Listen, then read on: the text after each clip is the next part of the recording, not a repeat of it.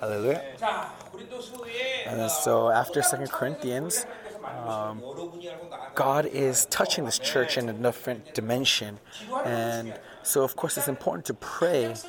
But most important thing is that our direction is facing towards God. And in order to do that, we need to live by the Holy Spirit. We need to be focused on the Holy Spirit. And so, as I said earlier in the announcement, as I was preparing to integrate the eschatology, I'm preparing. And as I was preparing to preach out of the books of wisdom, preaching out of Ecclesiastes and maybe Song of Solomon's, but there was too much to go through. And so as I was looking through it, I kind of realized that this is not something that I can just do half-heartedly. I needed to be fully in, and so right. It says vain, and yeah. How can we explain this vanity, right? Because in Ecclesiastes, it first says that wisdom is vanity, and then later it says that you need wisdom, and then in the beginning it says that riches is vanity, and then in the end of that book it says that blessed are those who receive riches from God. And so how to explain these things is a little bit complicated. It requires a little bit of time. And so to do this at the same time I was integrating the eschatology was too difficult. And so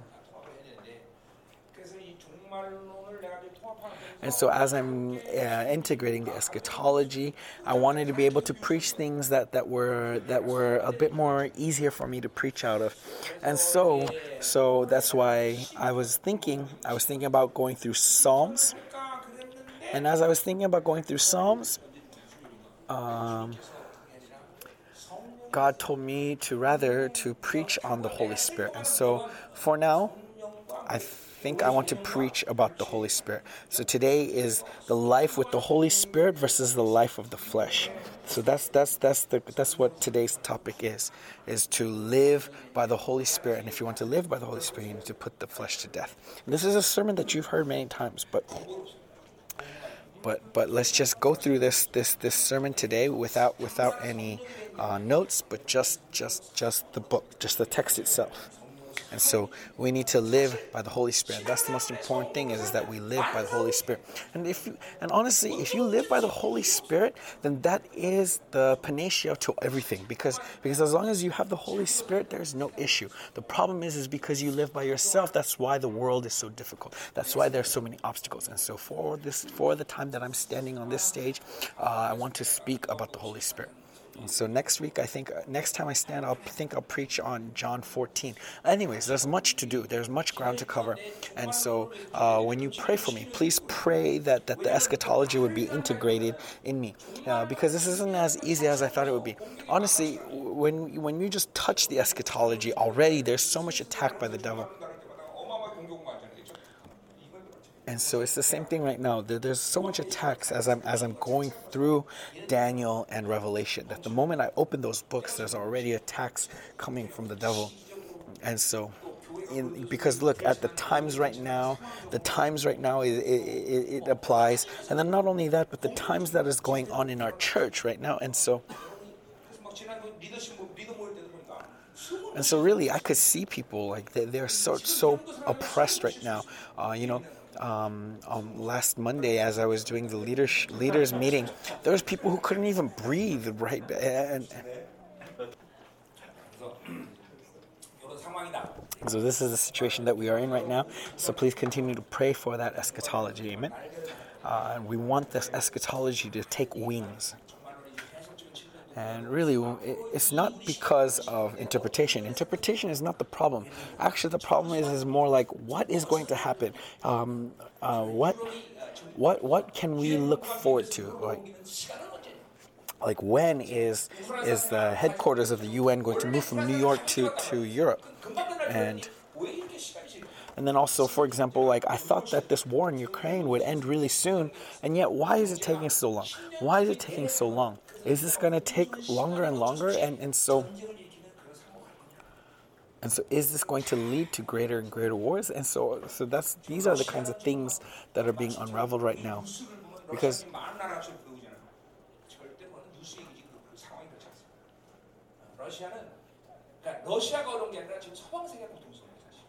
If you look at the news these days, the news makes it look as if Russia is struggling. Russia is suffering, right? Actually, no, Russia is not suffering as much as the Western world is. The West is suffering much more. Think about it. If a poor person loses a little bit and has to sacrifice a little bit, that's not hard. But a rich person has to sacrifice a little bit, that is what's hard. And so who's suffering more? It's actually the West and not Russia. And what we need to understand is that when it comes to warfare in this day and age, war is not because they hate one another. They're warring because of the economics. They're warring because of this kind of the material things. And so I'm looking to how this war is going to end. And as this war ends, we're going to see Russia rise. Why? Because they control gas and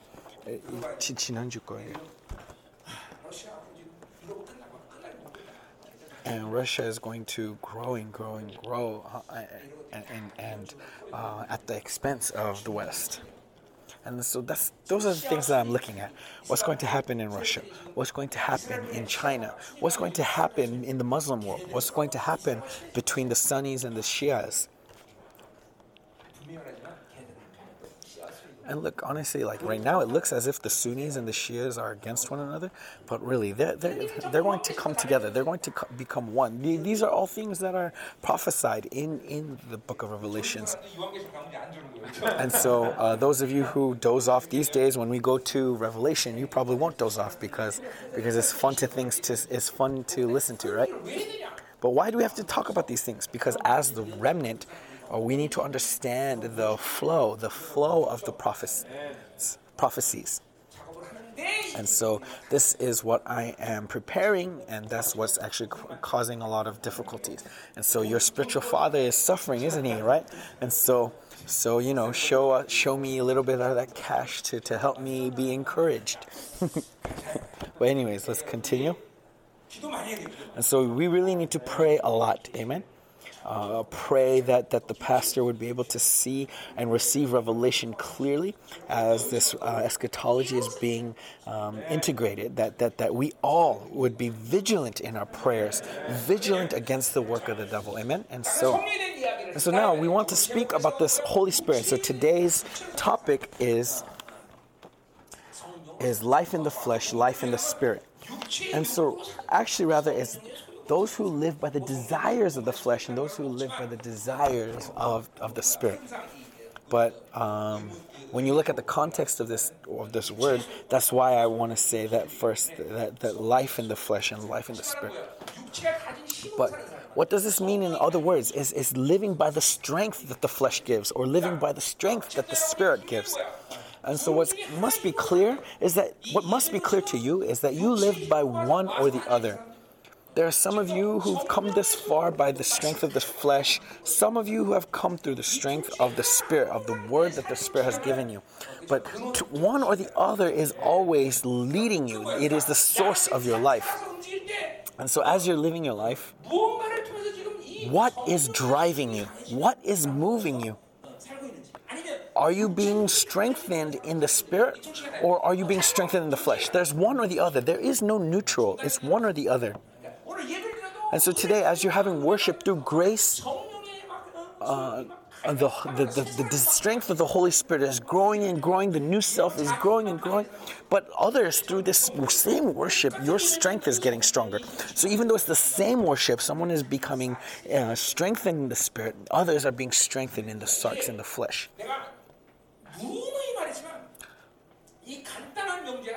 And so this simple proposition, honestly, is where you are confused most of the time. And what is the principle of deception? Is that even though this clear proposition, this simple proposition is given to you, you're confused about this, right? And where are you confused? You think that I'm not living by the Spirit, but I'm also not living by the flesh. I'm not living by the old self. But I'm also not the new self. No, that cannot be the case. It's one or the other. If you are not living by the Spirit, then you are living by the flesh. And so it's when this is clear to you that the spiritual things will start to flow more openly to you, that you will be clear. It's when you are clear in this, when you are firm in this, that you'll be clear. When you are unable to distinguish these two things, then actually the thing that you're going to lose sight of is true repentance. It's when this is clear and distinct inside of you that you are able to repent deeply, that you're able to repent well. And so let's look at today's text. And so if you look at Galatians, we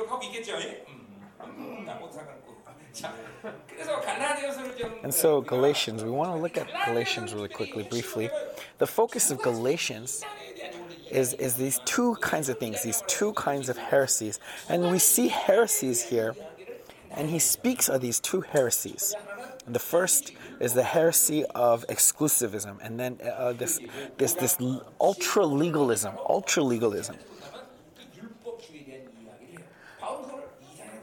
And Paul calls this heresy. What is the focus of legalism? Is that though I receive salvation through grace, I live out that salvation through works. Right? Doesn't this sound familiar to you? This is actually what's happening in the present day church. You received salvation through grace, and you were filled with amazing inspiration and emotion. But then after that, you start living by your strength. You live by your works. And so slowly you lose the joy of that salvation, right? And so you are no longer able to recognize what it means to come before the throne of grace and to cry out to God. And that is legalism. That is exclusivism. That though you have been saved by grace, it is through your works that you bring that salvation to perfection. And this heresy has been working out throughout the 2,000-year history of the church. And to Paul, this is heresy. And so that's what Paul's been speaking of up until chapter 5, verse 15, regarding the law and these ultra-legalistic people. And when it comes to legalism, from the perspective of Israel, this written law isn't just what's being referred to when he talks about legalism. Because remember, of course, there were Jews here in Galatia, but it's written to the Gentiles, right? And so what is legalism? Legalism isn't just the written law, but the life that lives by what you can build for yourself. The life that lives based on what your strength is. And so when it speaks of legalism here, Paul is also comparing that to the Spirit of God. And then now the second heresy is regarding syncretism. And then also as he speaks of syncretism, he speaks of the Holy Spirit. So what's going on? And so whether it's legalism or syncretism, what is syncretism? Syncretism is worldliness. It's being mixed with the truth, mixing the truth with everything else. And this is also something that's very familiar to you, right? Again, it's this day and age church. It's all about syncretism, always mixing worldly values with the church. And so, when you look at the church, there are always these two flows, either legalism or syncretism.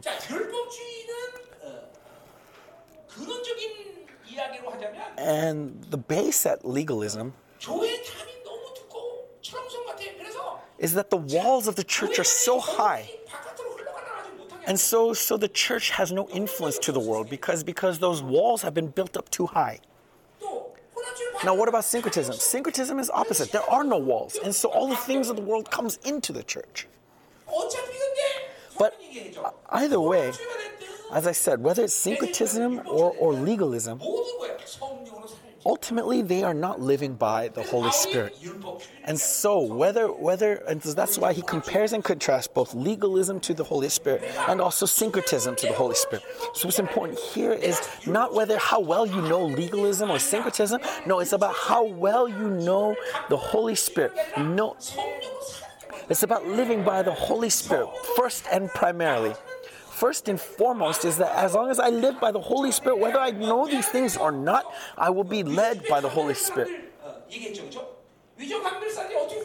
Okay, remember I talked about people who train to find counterfeit money, right?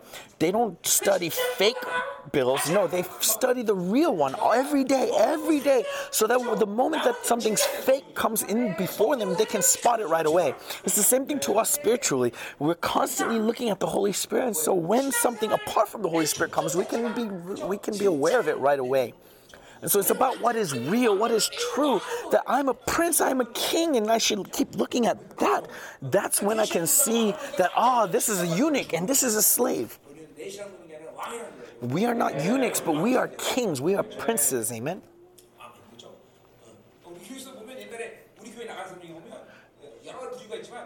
And when you look at the people who have left this church, there are many types, but there are also some of those who left because they were close to associate pastors. How funny is this? Now, I'm not trying to say that the associate pastors are bad, but if you are not close to me, but you're close to the associate pastor, that's wrong, right? You should be close to me first, before the associate pastors, right? Because I'm the father of this place. And so if you're close to me and then close to the associate pastors, then that's okay. But if you're close to the associate pastors first, and not only associate pastors, but now we're talking about pastors in training. And so it's because we are princes, we should be close to the king, not to eunuchs, right? And so it's the same way. We need to always be focused on the Holy Spirit, looking to the Holy Spirit and being drawing from the Holy Spirit. And so what is the focus here? Is to live by the Holy Spirit. When you live by the Holy Spirit, then you will see what the flesh tries to do. It's because you live by the Spirit that you can see, this is what the flesh is trying to do. So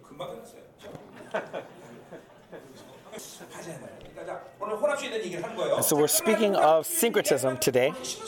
But remember, the focus isn't syncretism, the focus is on the Holy Spirit. It's not about legalism, but the Holy Spirit, living by the Holy Spirit. And so, as I said, two men, when you look at it from the perspective of the world, when the world categorizes people, right, they give them categories like, are they rich or not? Are they good looking or not? Are they talented or not? There are many, many categories.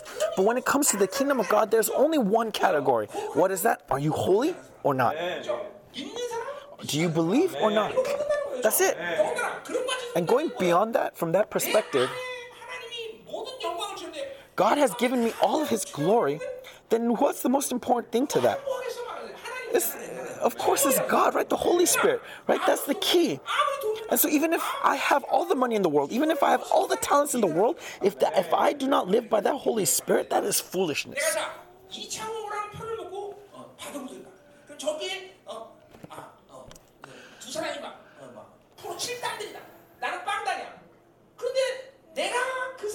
Let's say I'm playing basketball 2-on-2 and I have Michael Jordan on my team. Then would I be afraid of the other team? No, right? I would know exactly who to pass the ball to. All I have to do is follow whatever Michael Jordan does. And so just live. All I have to do is follow after the Holy Spirit, how the Holy Spirit leads me. And so, as I said, the most important thing in our lives to following after the Holy Spirit is to acknowledge Him and welcome Him and continually making sure that He is leading you from before you. That's how easy it is. I don't understand why you make it so complicated. It's easy, isn't it? It's so easy, right? Is it easy or not? It is, yes? Is it easy or not? Then why can't you live it up? Really, this is easy. Right? If you're playing basketball with Michael Jordan, all you have to do is give the ball to Michael Jordan, right?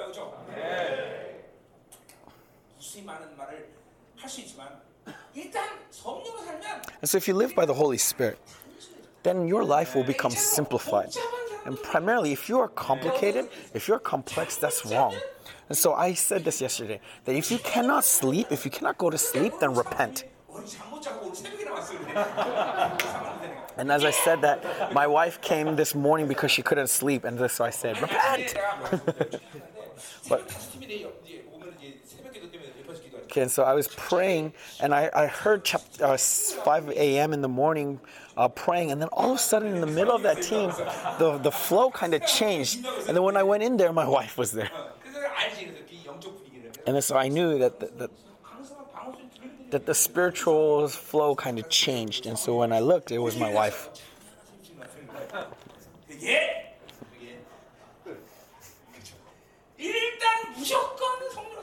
And so if you live by the Holy Spirit, then primarily your life will be simplified. Why? Because you don't have your thoughts. Okay, if the Holy Spirit says, go here, you go there.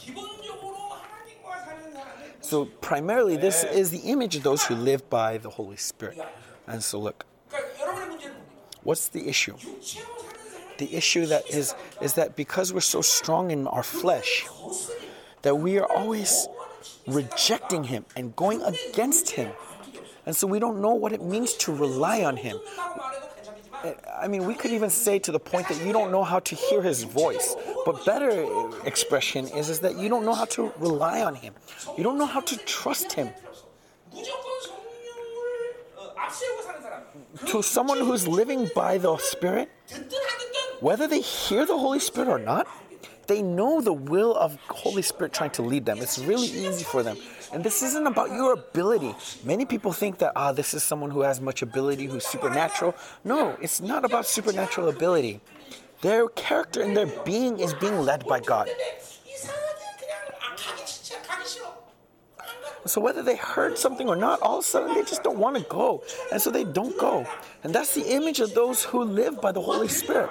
It's not because they heard something. It's not because they know something. No, it's just they are led by the Holy Spirit in their instinct, in their primal being.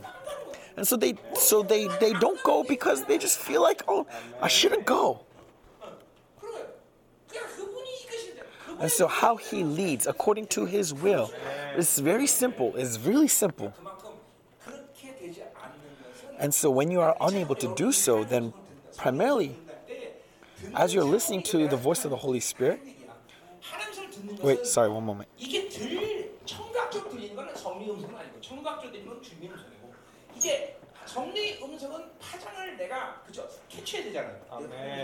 Okay, so the Holy Spirit's voice, it's not something that you hear auditorily. It's more like catching His waves, and so receiving His will, receiving His purpose.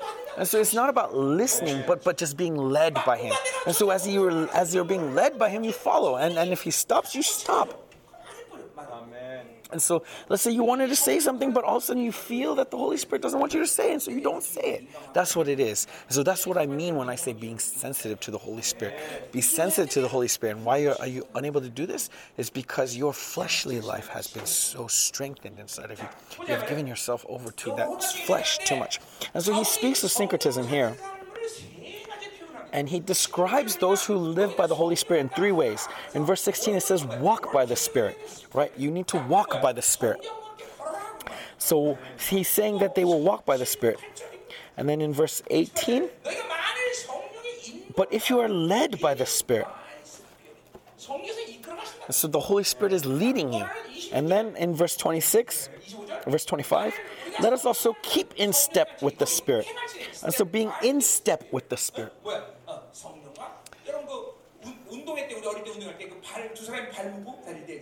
Right, back in the day when you were little, you would play the game, the three-legged race, right? You would do a three-legged race. And then so let's say Deacon Hong and Deacon Chang became one team.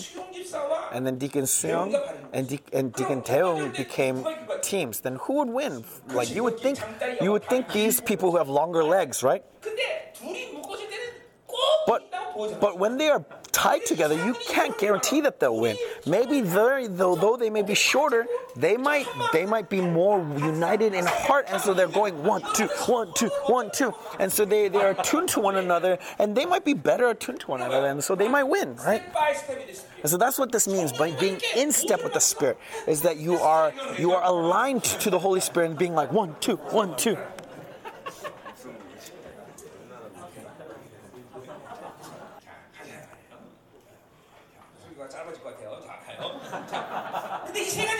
And so these three, listen carefully. So these three expressions, what is the focus of these three expressions? First is you need to get rid of your strength. You need to not have your own strength, then you'll be aligned to the Holy Spirit. Secondly, your will. You need to not have your own will. It needs to be the Holy Spirit's will. So what does that mean? It means that my direction is aligned to God. I am aligned to God. I'm attuned to God. And what else does it mean? It means that I'm not sensitive to the world, but I'm sensitive to the Holy Spirit. What does the sensitivity mean? It symbolizes that you are focused on the Holy Spirit. So as you're living your daily life, throughout the 24 hours, how much of that day are you fellowshipping with the Holy Spirit, or how much of that are you fellowshipping with the world through your thoughts, through your experiences, through your ability? There's some of you who've been broken so much that throughout the entire week you didn't even think about God even once. There's some of you who's just fellowshipping only with the world.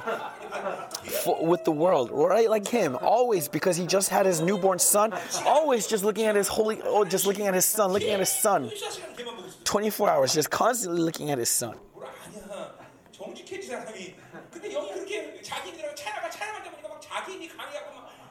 Right, you saw him leading praise here. He was filled with his own strength, and with his strength, like leading praise. But the important thing was, even still, God gave grace, and so his presence was there. So these kinds of guys were probably throughout the entire week. Okay, back in the day, he loved Sammi the most. Sammi was everything in his world. Now it's not Sammi, it's his son, right? Now that he gave birth to his son, he doesn't even see his wife, right? And so look, Abraham, when he gave birth to Ishmael, you can understand why he stopped talking to God for 14 years, right? Because he had son when he was a grandfather, right? He had a son that was like a grandson. And so that's why I'm saying be careful, right? Being careful. You need to be careful. And so if you go to Yeonggwang Church, okay, that after Yoongi went there, Pastor Park no longer prays. He's always looking at his grandson, always looking after his grandson.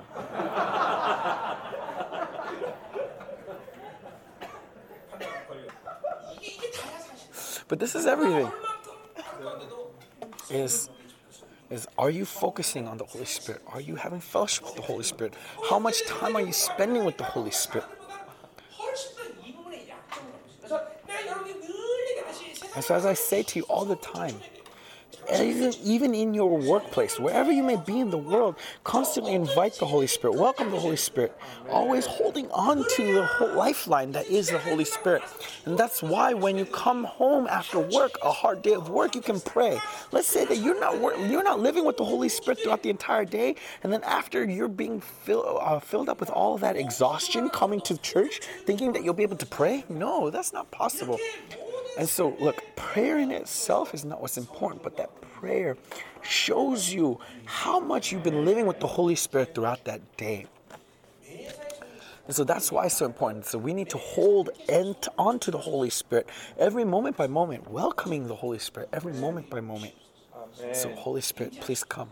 Holy Spirit, be present in this place. Holy Spirit, lead me and have fellowship with me, right? And so these three expressions are here, and the focus is what? You need to have no strength, your own strength. Lose your own strength, which means to not be lazy in putting yourself to death. I said this so much. I emphasize this so much. Now do you finally understand why I emphasize this? The emphasis isn't on putting yourself to death. The emphasis is on living by the Holy Spirit. And so when you live by the Holy Spirit, it will become impossible for you to live by your strength. Right? When the eagle rises up to the heaven, what goes against the eagle? It is this air resistance, right? There's air resistance. And so if he goes against that air resistance, then he cannot fly up.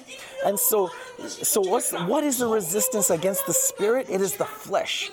And so if we do not want to live, if we do not want to go against the Holy Spirit, then we need to put the flesh to death. And so if you look at it from the big perspective, do you know why you have suffering? It's because you are bound from your lack of living with the Holy Spirit. And it's because of these bindings that through these bindings that God would be able to loosen them through your suffering. That is his good purpose behind these hurts, these sufferings.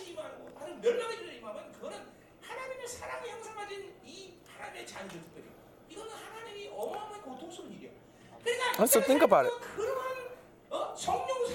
God is, especially to his children, it is torture to leave them in their bindings, to leave them in their sin, right?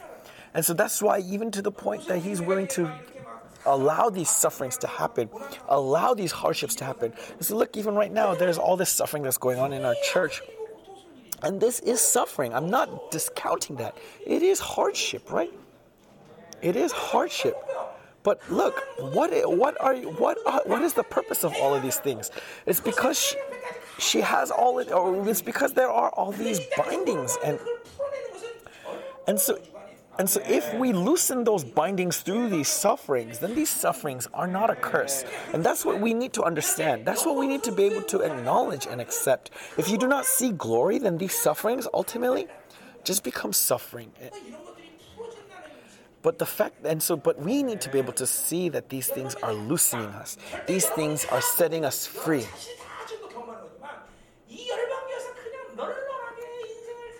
And so in Yeobang Church, don't think that you're just going to live your life however it comes by. That's not how you should live your life. That's not going to happen.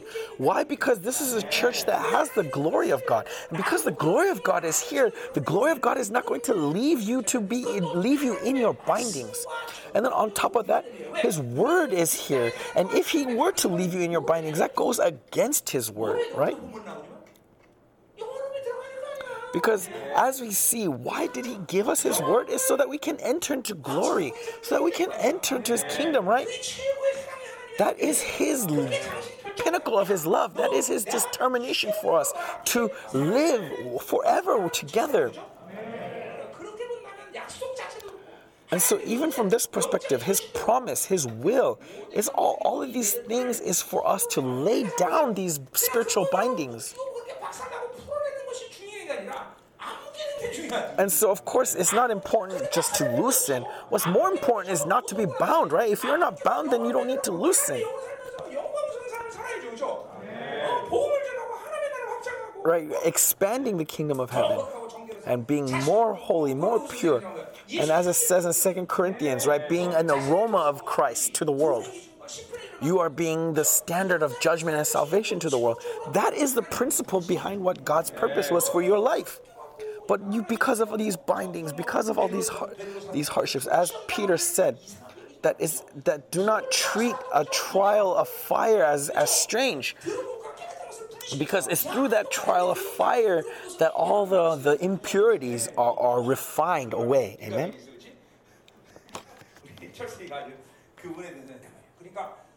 And so we need to understand that when we do not live by the Spirit, we are being bound. And this is not insignificant, but very significant in our lives. Until that very day we meet him, we need to loosen it. We need to loosen it. And that's why we look to the worship. We look to God. And then if you're not bound, not being bound, continue looking to the Holy Spirit, having deeper fellowship with the Holy Spirit, and going to that place of glory that God has prepared for you. Amen? And this isn't the purpose for only select few. No, it's to all his children. It is his promise, his will to all his children. So let's continue. And so we looked at these three perspectives that Paul spoke of. And so what is the focus of these three perspectives? Is getting rid of your strength, getting rid of your own will, so that your will is not bound. Because your will is not bound, there is no strength to resist God. You're able to follow God's direction wherever he leads. And then thirdly is by living by the Spirit, continually inviting him, welcoming him.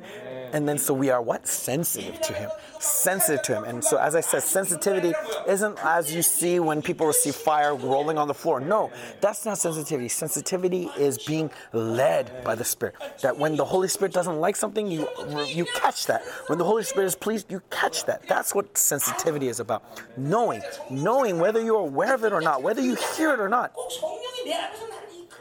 Because the image is like the Holy Spirit leading you. The Holy Spirit leading you by the leash. That the Holy Spirit is right before you and leading you. That's the kind of feeling that needs to be there. That's the kind of feeling, and that's the picture that needs to be in your mind when you see your life with the Holy Spirit. And so all of these things these amazing words that God speaks of in the Bible, for example, come before the throne of grace. What does that mean? What does it mean? Why are you unable to understand it? It's because you do not live by the Holy Spirit. When you live by the Holy Spirit, when you live in the new self, you know the feeling of and joy of coming before the throne of grace. But it's because you're going back and forth between the old self, new self, going back between the flesh and the spirit. And that's why you don't understand what any of these things means.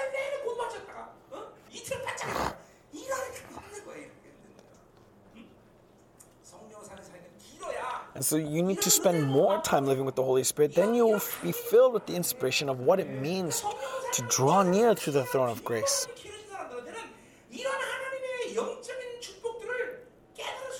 And so unless you spend time with God, you cannot understand His blessing for you. You cannot understand what He has for you. And so primarily, you need to spend more time with God.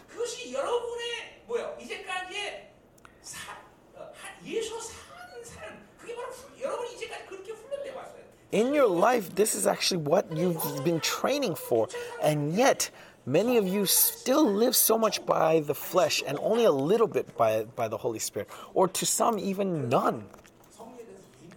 And so you are unable to be sensitive to the Holy Spirit. And so all of these spiritual blessings of God, you are unable to receive it in faith.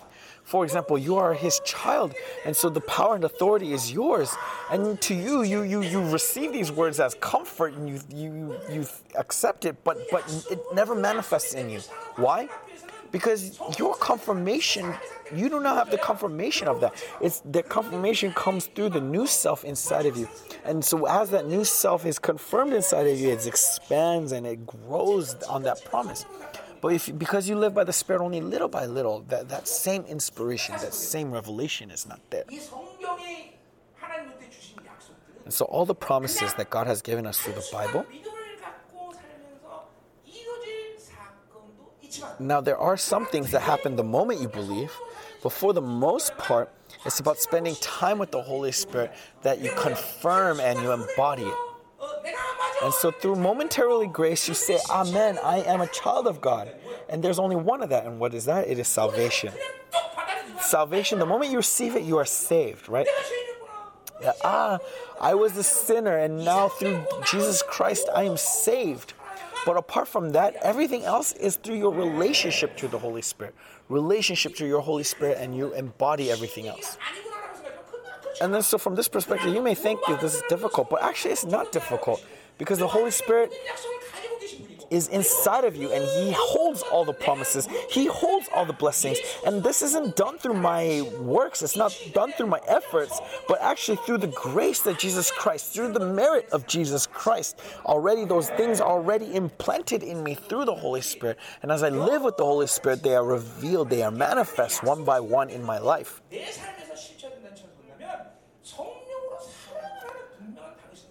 And so what we need to understand is through the Bible is that we need to live by the Holy Spirit. And if we don't live by the Holy Spirit, as we'll see in today's text, is that ultimately means that you are living by the flesh. And so, humanly speaking, some people may be happy, some people may be sad, right? That's the world, what the world thinks, right? Some people may be angry. There are many categories, right? And yet, spiritually looking, if someone is not rejoicing, then that person is sad. There is no neutral state in the spiritual world. There is no middle ground. And so just as I said, just because you don't live by the Spirit, that doesn't it doesn't mean that, or so the world thinks that if I don't live by the light, I'm also not living by the darkness. I'm somewhere in the middle. No, that's not the case spiritually. Spiritually, it's only one or the other. So if you are not rejoicing, then you are mourning. If you are mourning, then you are not rejoicing.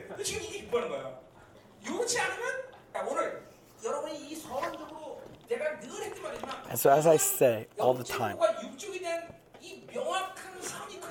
you need to have this clear, distinct line between spirit and flesh. Because of Babylon, this line becomes so hazy. What's evidence of that? Is because you don't live that way, right?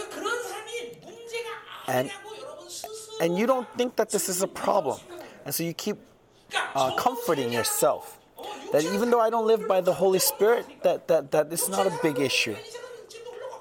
That even though I'm living by the flesh, life still goes on, and so you don't think it's a problem. Now, it may not be a problem now, but that strength is growing inside of you, and as it grows inside of you, what's going to happen is that eventually it comes to the point where you will be resisting the Holy Spirit completely, whether it be because of money, whether it be because of health, whether it be because of people. There will always come that moment. And so even though you're living this fleshly life, there are many of you who thinks that there's no problem with your life. But as I say, that's not the case. Remember, just because when you sin, it doesn't end with that sin. That sin keeps exponentiating. It keeps multiplying the strength of the flesh inside of you. And so if you just leave it alone, you just continue to grow to that. And so if you want to be damned, then what do you need to do? Do nothing. Because as you do nothing, that damnation will grow inside of you. And that's continually going to bind your life. And as it goes deeper inside of you, as it becomes personalized inside of you, as it becomes personified inside of you, what happens is that you cannot recognize these things as sin. You cannot recognize immorality as sin. You cannot recognize greed as sin. You cannot recognize powerlessness as sin. You don't think that powerlessness is a problem. You think that powerlessness is just a part of life. It's just a part of your character. If you understand that this is an issue, then there's hope for you. If you understand that this is a sin, then there's hope for you. That, there's an issue, then there's hope for you. But for the most part, because you keep receiving this fleshly aspect, as it becomes personified inside of you, you don't even recognize it as sin. And through that kind of life, all they do, as they live in a religious life, what happens is that no matter how much they pray, they're never answered. God doesn't respond to them. And so that's why they fall into despair. And what do they say? What's the conclusion that they come to? Oh, it doesn't matter how hard I pray because God's not going to answer anyways. No, it's standing before Him boldly. And when you stand before Him boldly and in faith, He responds to you. Of course He responds to you. And yet, why doesn't He respond to you? It's because you are not praying with that authority. It's because you are not praying with that faith. It's because you're praying out of your own strength, out of your own ability, out of your own desires. God did not give you this gift of prayer so that you can ask what you desire. No, it's given to you as authority according to His will. And so you are bold. But if you live by the flesh, then where are you going to suffer in your faith life? Primarily, it's going to be in your prayer life first. And so take this time really quickly. Take this time really quickly to think about how many times God has answered your prayer. Just recently, how many times has God answered your prayer? I'm sure many of you are saddened, are despairing because of this. God, am I Father and Son with you? Because think about it. Look at my life. God is answering my prayer every moment by moment. Listen, but many of you don't even remember the last time God answered your prayer, right? What does that mean? That means you are living by the flesh. And you are praying only according to what you need, what you desire, what your flesh wants.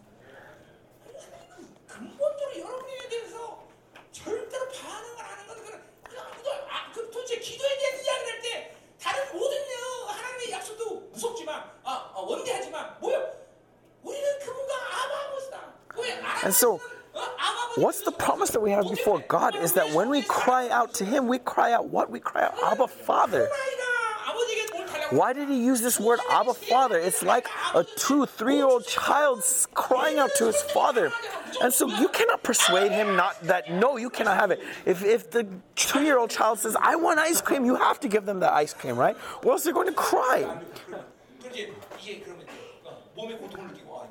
Or you can beat them up. And so it's one or the other, right? And so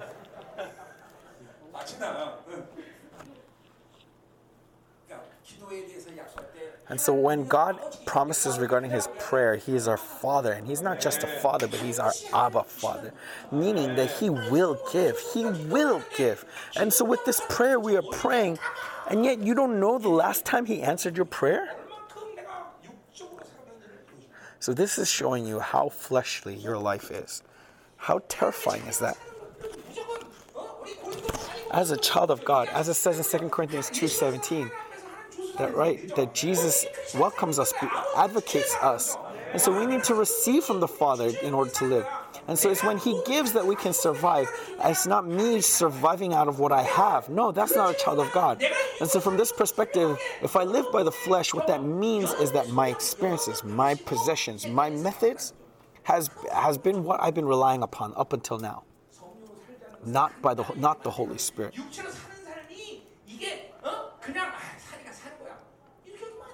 And so don't treat this lightly. Don't think that, I'm just living because life flows this way.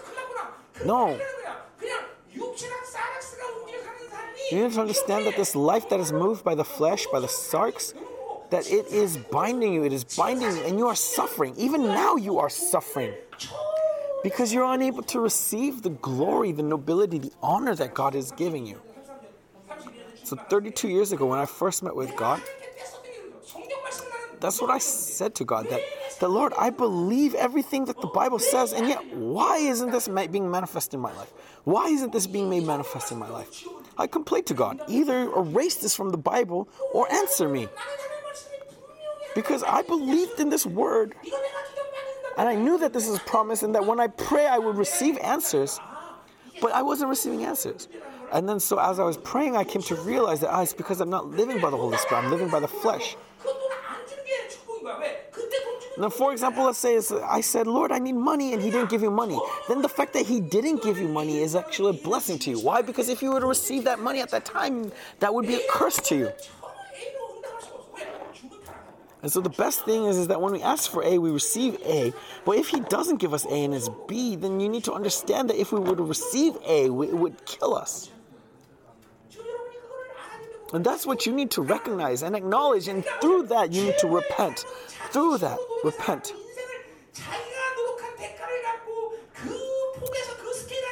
Because this world lives by the principle of you reap what you sow. That as much as you reap, as much as you sow is what will reap at the best. Right? That's the best. You can just get one for one. Many times you don't even get one for one. But what about God? God He gives. Whatever He gives, you gives to lives. And so that is the people of God. Is that it's not about what they sow, it's about what God gives. And if God doesn't give, they will not stand still. Look at David, look at Daniel, right? God, you must give. God, you must give.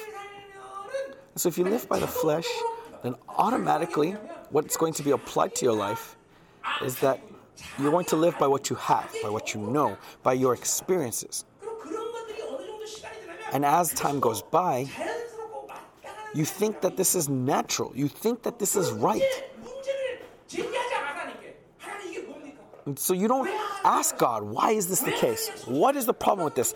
Why aren't you keeping your promises? You don't care. You just say, God, don't bother me too much. That I'll cover this part of the contract. Of course, you don't say that consciously, but that's what you're saying through your life. So understand that this is a critical issue. And so, ultimately, the only choice, the only option is to live by the Holy Spirit. Because if that's not the case, then why did He give the Holy Spirit to dwell inside of you? The fact that the Holy Spirit is dwelling inside of you is such a significant matter. Why did He, the King of all glory, enter into you? It's so that you can live by this grace. Right? So because He knows that living by the Holy Spirit is the only way to live, is the only way to truly live.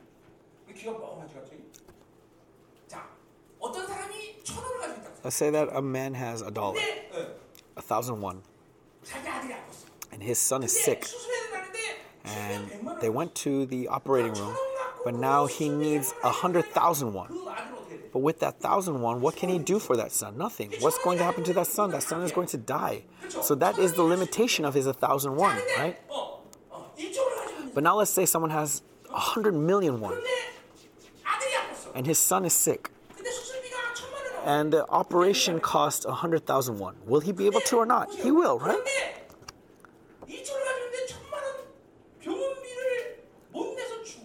But let's say that he has 100,000,001, but they weren't able to receive the money, and so the son died. then which one is going to feel more aggrieved? The one who died because he didn't have money, or the one who died even though he had the money? And so God has given you everything to solve all of this issue, and yet you are dying, right?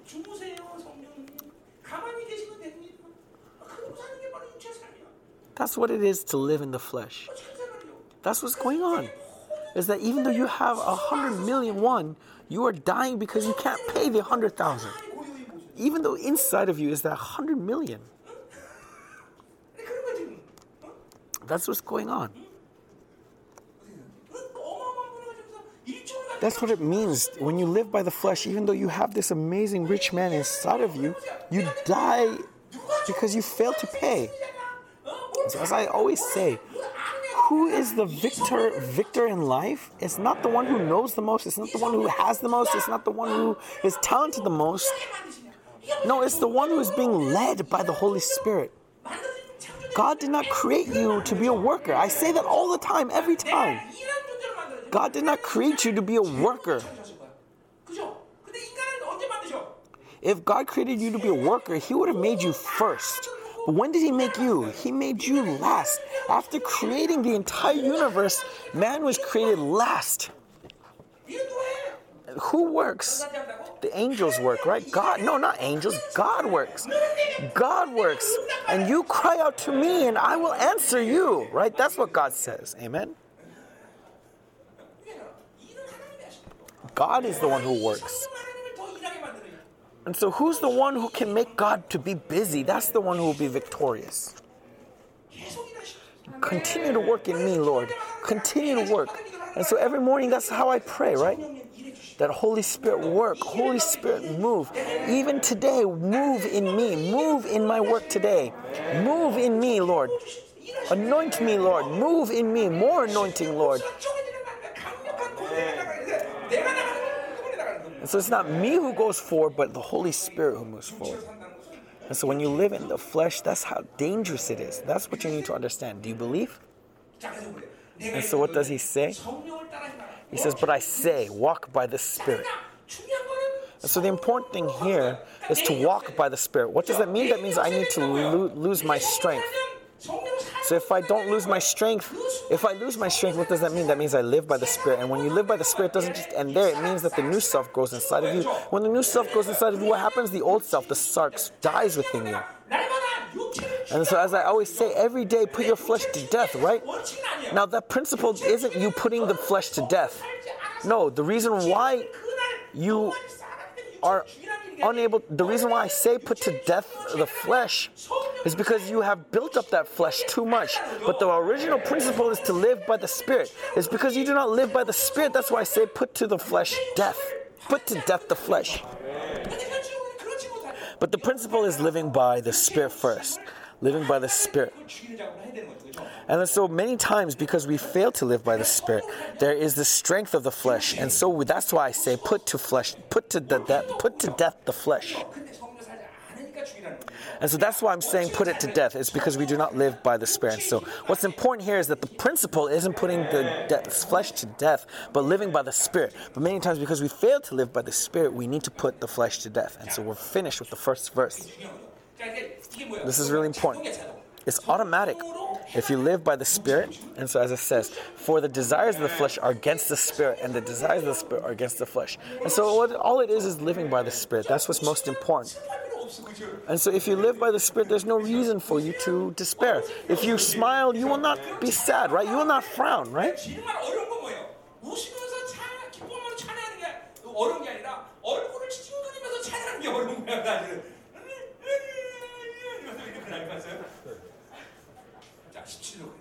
So moving on to verse 17. For the desires of the flesh are against the Spirit, and the desires of the Spirit are against the flesh. And so against, what this word shows that there's warfare. They are fighting against one another. And so these two beings, they cannot ever come together. They cannot ever come together. And so as I said earlier, this life of Babylon, this life of the flesh, if it enters into you, then what deception comes over you is that you think that you can compromise. and that through compromise you can still live a relatively good life.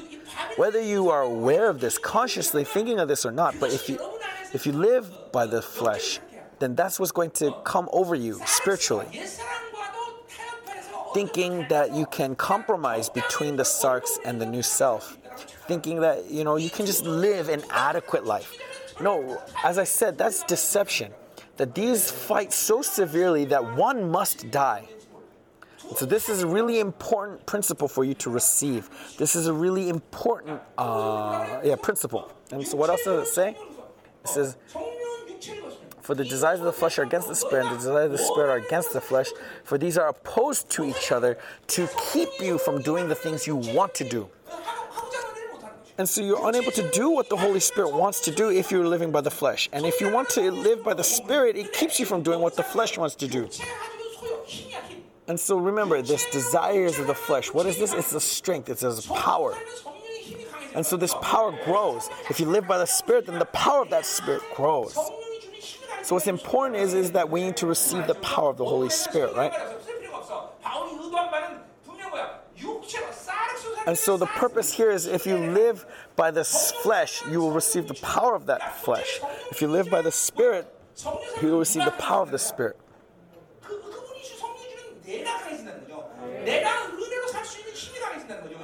You gain the strength to be able to live by the grace of God. So it's not the Holy Spirit that gets strengthened here, but it's actually you who is getting strengthened. You are getting strengthened because you are being led by the Spirit, right?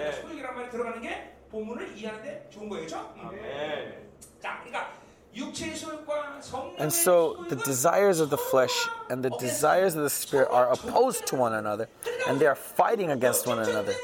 And so of course we need to do spiritual warfare, but ultimately, if you are not victorious within yourself, then you cannot be victorious outside. As it says in 1 John 3:9, that the works of the devil, we need to deal with the works of the devil first in order to be victorious. Because no matter how much you chase away the flies, if the dung is still there, the flies are going to come back. So the most important thing is to allow the Holy Spirit's desires to strengthen you. And the only way, the most important secret for that Spirit to grow inside of you is that in your inner warfare, letting that new self be victorious. Being a being that new self can be victorious. And as you are victorious, each time that strength grows and grows inside of you. So why are you unable to have more relationship with the Holy Spirit? Extend your time with the Holy Spirit is because your flesh is winning. Your flesh is winning and bringing to submission the Spirit. And that's why your relationship with the Holy Spirit gets cut off. And so you are cut off from the power and authority of prayer, of fellowship. The reason why your hope, your desire dies away is because your fleshly spirit is growing inside of you. Your fleshly power is growing inside of you.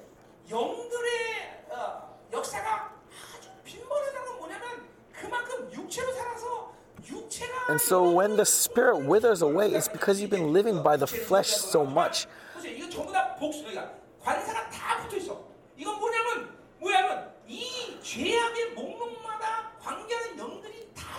And so next to all of these, so later we'll see in this verse, in this passage, we'll see these list of sins, right? And they are all accompanied with their own adjectives. These plural adjectives, right? Describing that because all these things come with spirit. They come with spirits attached.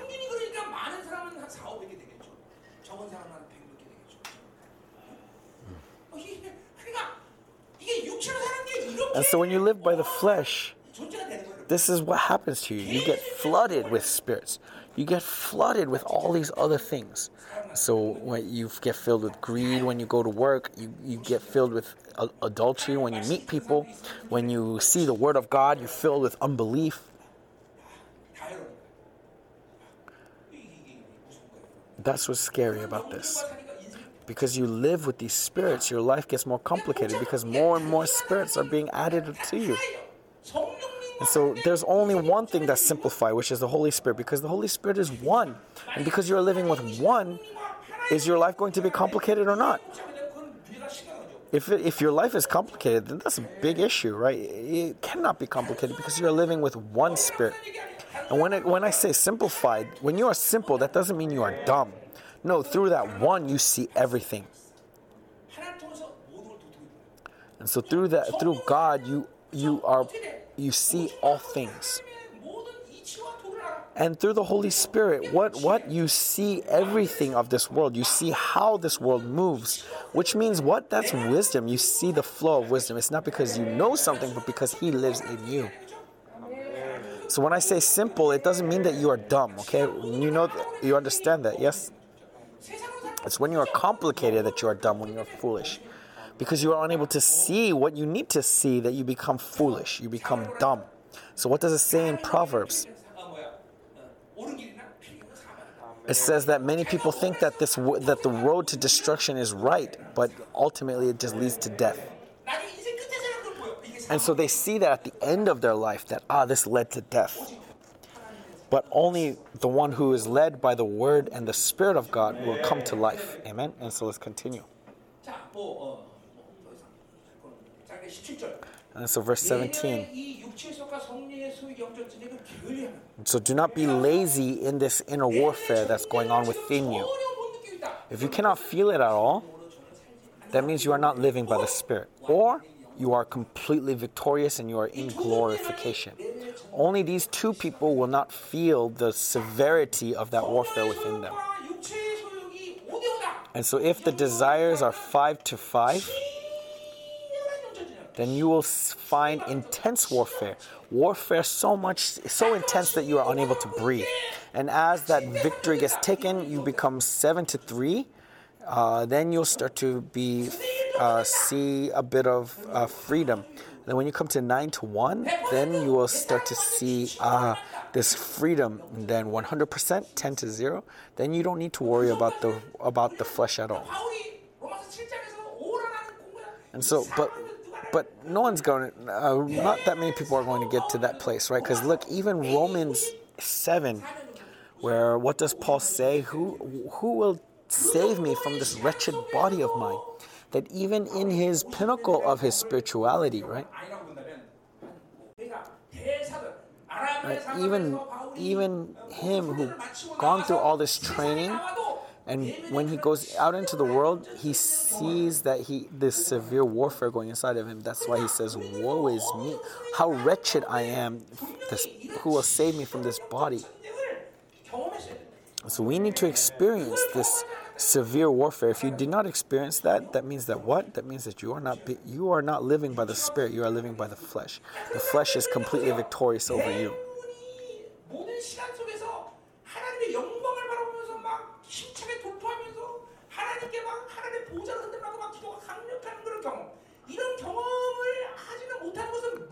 And so, of course, you will not experience what it means to pray to God and that your prayer shakes the heavens.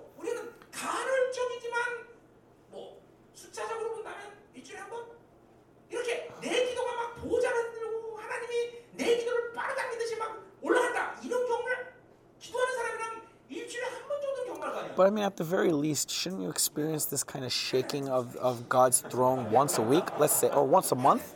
Okay, let's just say once a month. Okay, haven't you at least experienced it once a month?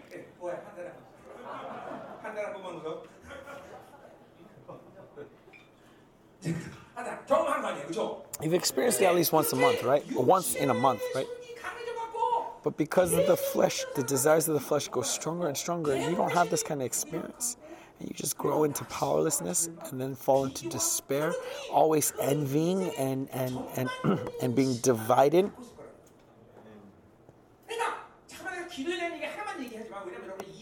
So when it comes to prayer, I want to explain it through prayer, but it's not only applying to prayer.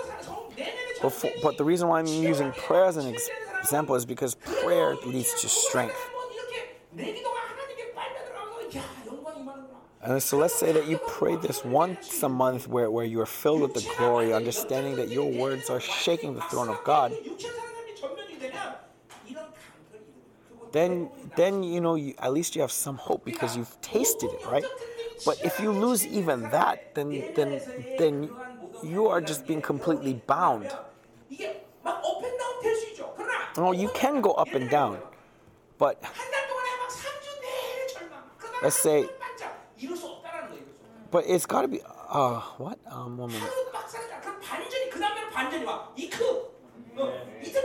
Okay, I say up and down, but this up and down doesn't mean like 3 weeks down and then 1 week all of a sudden up. No, it's you need to have this flow. That's not a healthy thing, being always falling into despair, always being defeated, and then just being victorious every now and then. That's not what I mean by up and down is okay. What I mean by up and down is okay is that even though you fall, there is a reversal of the tide. There is a reversal. So you need to be experiencing the severity of this warfare. And at the end of that, what you'll realize is, as Paul said, how wretched this body of mine. So how much time are you going to spend here? I don't know. It varies person to person. Some of you may spend a lot of time here, right? When will this end? I don't know. Who knows? God knows.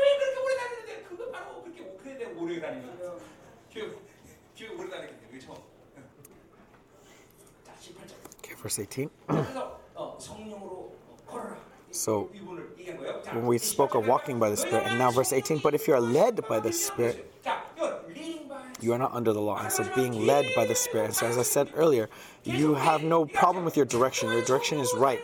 So as you continue to live by the Holy Spirit, then it's not just simply living by the new self.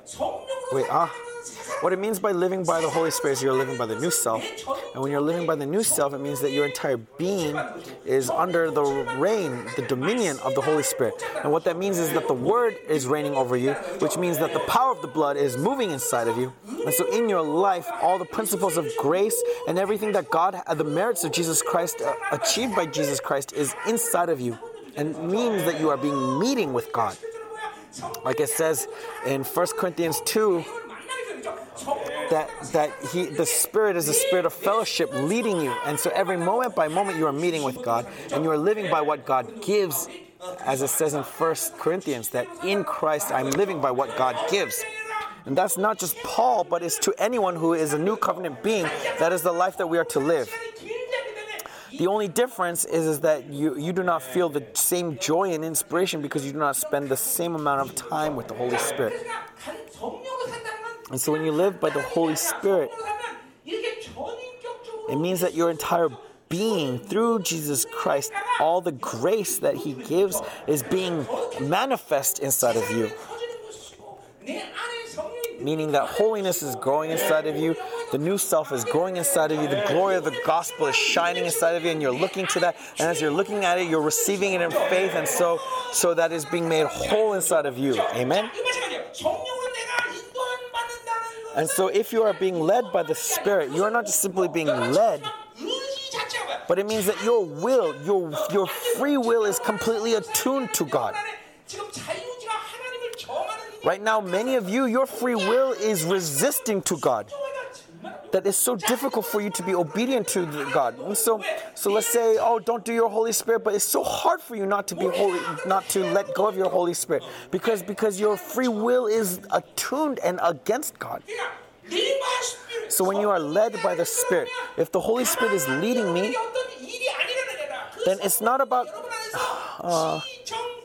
It means that in your intellect, emotion, and will, all your bindings are loosened, and going beyond that, as you're being led by the Holy Spirit, these functions of your spirit inside of you are not bound. But if you keep living by the flesh, these things are being wounded, are being bound. Whether it's your emotions, your wisdom, whatever it is, you have this strength that resists God, so you're unable to live the life that the Holy Spirit desires from you. And so that's why your life is so complicated. But if you live by the Spirit, your free will becomes loosened, and your emotions are loosened. Your will is loosened. Listen carefully. Your intellect is loosened. So listen carefully. This is all reality. It's not ideology. It's not theory. So being led by the Spirit. When you are led by the Spirit, it means that your intellect, emotion, and will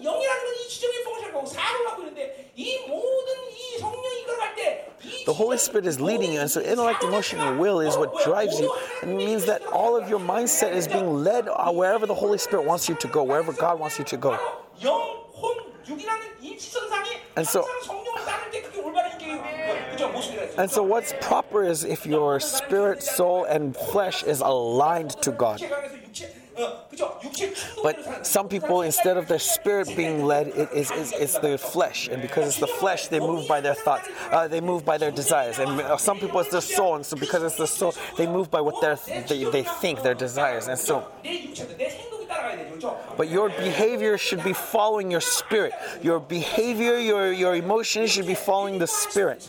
And so when you are led by the Holy Spirit, when the Holy Spirit leads you, then all of the relationship between intellect, emotion, and will is properly attuned to God. Meaning that you are not receiving darkness. But if you keep living by the flesh, then wherever you go, maybe your emotions are shut down. Your intellect is shut down. Your will is shut down.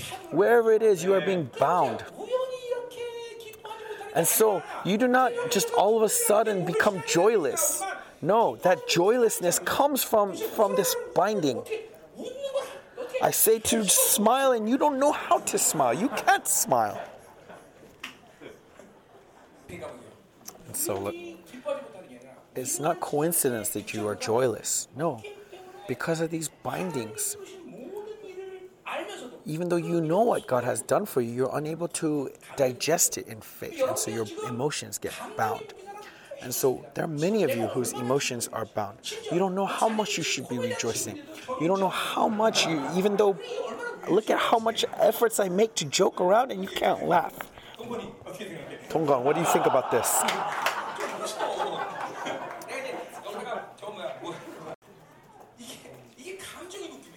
These are bindings of your emotions. And so when your emotions are bound, this is not an insignificant thing. What is emotions? When your emotions are bound, you are limiting the power of the Word of God. Other people, they have their intellect bound. What does intellect being bound? It means that their wisdom is bound. If their wisdom is bound, then they are unable to have practice self-control. What else? What about will? Your will is bound. And so these kinds of people, it's so hard for them to be obedient. So let's continue. Leading by the Spirit. If you live by the Holy Spirit, there are many perspectives, but what this means is talking about being free. And so don't be so spiritually. Some people have these hurts of wounds. Some people have these issue of bindings. But ultimately, the problem is that whether it's hurts or bindings, it's all because you chose it. You received it through choice.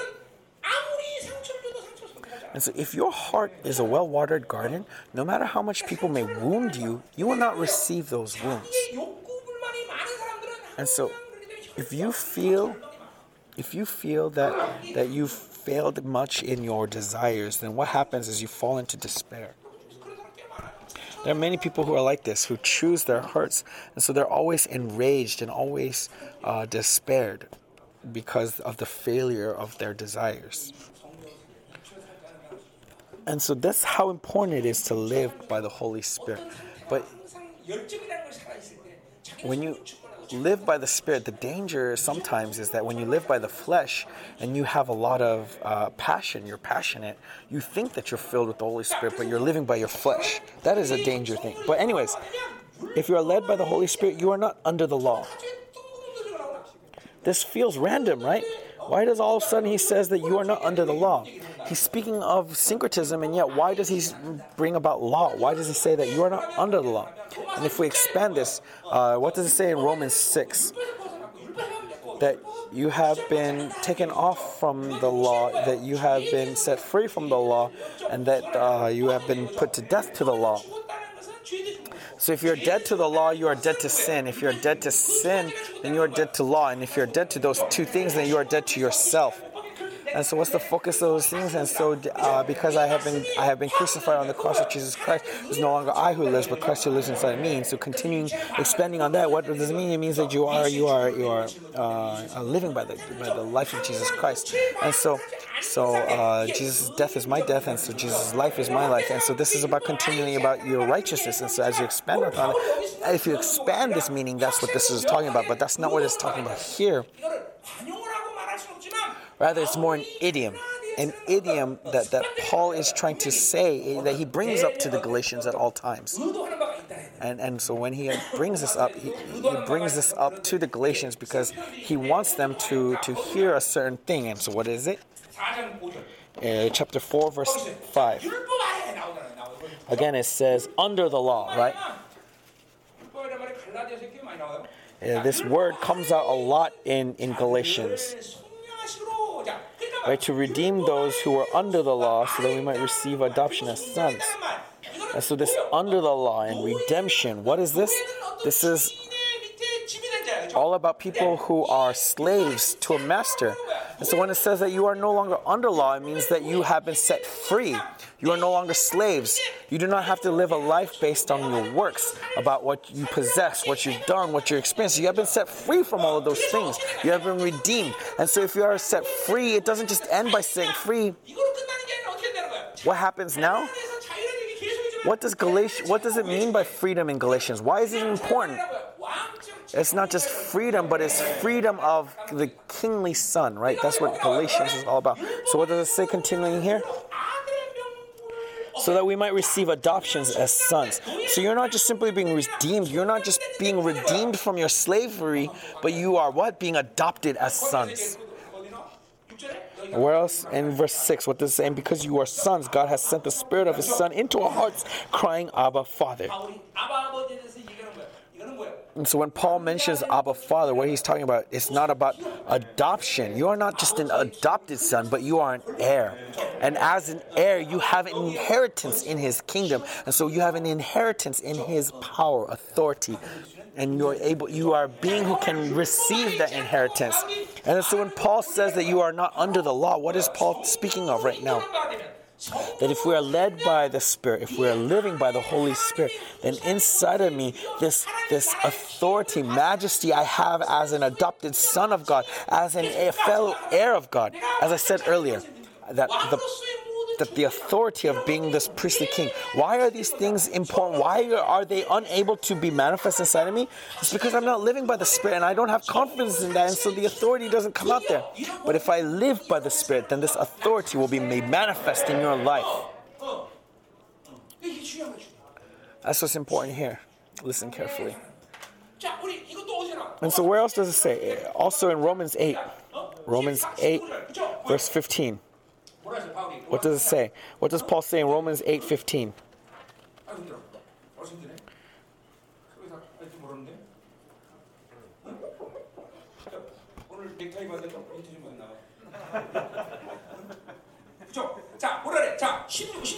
Verse 16. The Spirit Himself bears witness with our spirit that we are children of God. And so the Spirit is dwelling within you. And so what does He do inside of you? He continually says to you what? Of who you are, reminding you of who you are, that you are adopted heirs of God. Constantly confirming that. So let's say I fall into despair. And what does the Holy Spirit say to you? Do not despair. Do not despair. No, He doesn't say that. Rather, He says, who are you? Let's say I fall into despair. What does the Holy Spirit say to you? Who are you? What does the Holy Spirit say? Right? The Holy Spirit says, you are a child of God. And so in all of your cases, that's what the Holy Spirit always confirms inside of you. Let's say you fear, then what does the Holy Spirit say? Does the Holy Spirit say, do not fear, do not fear? No. What does He say? He says, you are a child of God. So do not fear. You are a child of God. And so in every circumstances, He is confirming your childhood, your sonship. And when you have that confidence, why can we have that confidence? Because He's living that life. So being led by the Spirit. So from that perspective, because they live by the Spirit, what does it say in verse 16? Or verse 17? And if children, then heirs, heirs of God and fellow heirs with Christ. Look at how often this word heirs comes out. Paul is continually emphasizing that they are heirs, that they have this inheritance. And so, provided that we suffer with him in order that we may also be glorified with him. So look, suffering itself is not a problem, because suffering is what is glorified. And so because we live by the Spirit, we have this authority and majesty of this inheritance, and it's being made manifest inside of us. So Romans says the same thing that we're seeing in Galatians. If we live by the Spirit, we are heirs, fellow heirs with Christ. And so why is that not being made manifest inside of you? It's because you are not living by the Spirit. If you live by the Spirit, then this authority will be manifest. Okay, well, let's say that suffering comes and you say, I am a child of God. No, the devil knows whether how much you believe it or not. But it's when you continue to live with the Spirit, and when that suffering comes and then you say, I am a child of God, that's when the devil will tremble in fear, because there's power behind your words. It's not just every once in a while. No, it's continually looking to the Spirit, continually following after the Spirit, continually being led by the Spirit. And that's when that happens, the devil will know that this one is true, this one is real. If you're unable to do that, then what happens? Like it says in Acts, I know the name of Jesus, I know the name of Paul, but who are you? That's what happens if you do not live by the Spirit and only look to the name of Jesus every now and then. So who are you? Are you an heir, or... Okay, according to your faith, it will be unto you. Amen? So let's turn back to Galatians. So you are not under the law. And so this is again emphasizing your being as an heir. And so he's not speaking of legalism or syncretism. No, he's speaking about who you are. And then so verse 19. So he's now speaking of fruit. And the difference between fruit and spiritual gifts is that gifts, if you receive the anointing, they just show up. But what about fruit? Fruit is different. Fruit is continually living with the Spirit. As you continue to live by the Spirit and rejecting the flesh, and what happens? And so why do you not have fruit? It's because you are not holding on to the Spirit. You need to continue living by the Spirit, receiving His nourishing flow. That's when you bear fruit. But you don't maintain that. You don't maintain it. You don't live by the Spirit. And so remember, this year's motto is bear fresh fruit every month. And so it's when you hold on and receive that nourishing flow, that's when you bear fruit. So it's time for us to bear fruit. Bear fruit, bear fruit. Bear fruit. We need to be able to offer fruit to God. So do not despair when I say this. When I say this, do not despair. I'm not saying this to you to despair, right? I'm saying this to you so that you can hold faith and say, this is how I need to live now. Right? Do you have many fruit of Babylon? Right? You have many fruit of Babylon, right?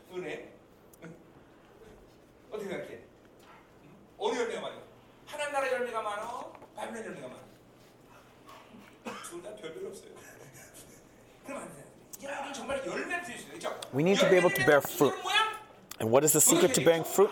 Your effort? No. Just be attached. Be attached. If you live by the Spirit, you will automatically bear fruit. It's because you do not live by the Spirit that you are not bearing fruit.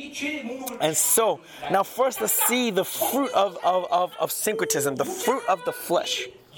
If you do not live by the Spirit and you live by the flesh, then what's going to happen? These things will be in your life. It's evident. And so you may think to yourself, I do not live by the flesh, but I also don't live by the Spirit. No, that's not the case. It's clear. It is distinct. If you live by the flesh, you will bear the fruit of that flesh. And so, from the perspective of Yeoban Church, now you are not living abandoned to the flesh, right? You do not abandon yourself to the flesh. And yet, many of us spend more time in the flesh than by the Spirit, right?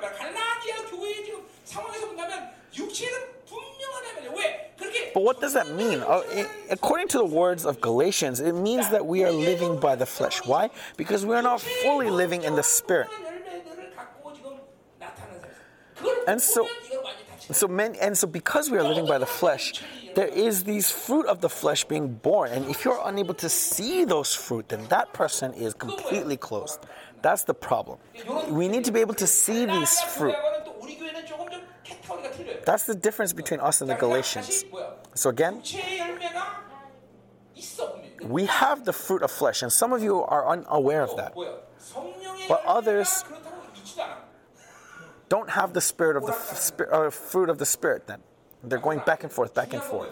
But the important thing is that the life of the flesh will bear its fruit. And so let's look at what kind of fruit that flesh bears. Sexual immorality, impurity. So if you live by the Spirit, if you live by the flesh, if you live by Babylon, then this is evident. And so I remember when my wife was preaching, she talked about what immorality is like. And you need to be able to see this fruit, that this fruit is being born inside of you. And if this is personified in you, you're unable to see that. You're unable to see that fruit. But we've been fighting against the spirit of immorality for a long time in our church. And it's... Let's say maybe you didn't bear fruit, but one clear sign of immorality is that you are not transparent in the community. You have many secrets. Then this person is affected by the spirit of immorality or is in immorality. Why? Because they do not have the clear confirmation of righteousness of God. If they have that clear confirmation, then why do they need to have so many secrets? Why do they need to hide so many things?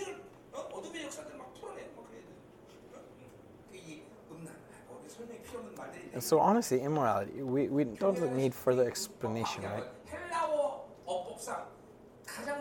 But according to grammar of Greek, whatever comes first in a list is the most important thing. And so look, sexual immorality is first. It's the most important thing to be wary of. Why? Because it's something that breaks down relationships. It's something that breaks down people. And so in the community, don't allow immorality to grow. So immorality, you pack your bags and leave. Pack your bags and leave. Jesus described this world as adulterous generation, right? And so adultery is rising to its peak. And so whether it's unbelief or immorality, the problem is look, what's the difference between love and immorality? Difference between agape and the love that the world talks about. Okay, agape comes with service. It comes with sacrifice. For example, Dongjin, who got married recently, why did you get married to Kouni? Because she's beautiful? Oh, because I liked her personality? Oh, because she's my style? Then what is that? That means it's all his own self-standard. And so it's all conditional. But agape comes with sacrifice and with service. You marry them for that person. That's agape. But what is the love of the world? Immorality. It's all their self-centeredness, and from their self-standard, they're enjoying that. And so if that standard changes, they can change the person. What about greed? Greed is gathering money, right? But it's actually not money. It's about gathering things, right? That's greed. And so with what you have, you feel joy. And yet you can't even enjoy it. Like immorality is about gathering people. And you think that if you have people, you'd be happy. But actually, you find shame because of people. Greed, right? Money should bring you joy, but when you gather money, that money leads to your shame. And so the spirit, that's how dangerous it is, how sensitive it is. That what you desire is what's going to cause your downfall. And so when you're self-centered, all of your desires that come from self-standard, you need to understand how this is driving you. Like why I said this, why I went to gather, why I went to do this, why I went to do that. At the very least, you need to be able to recognize what is driving you. And so when you speak, when you see something, when you receive something, You need to understand that your spirit that the spirits are moving inside of you. So at the very least, being able to recognize that, and when you recognize that, you can stop.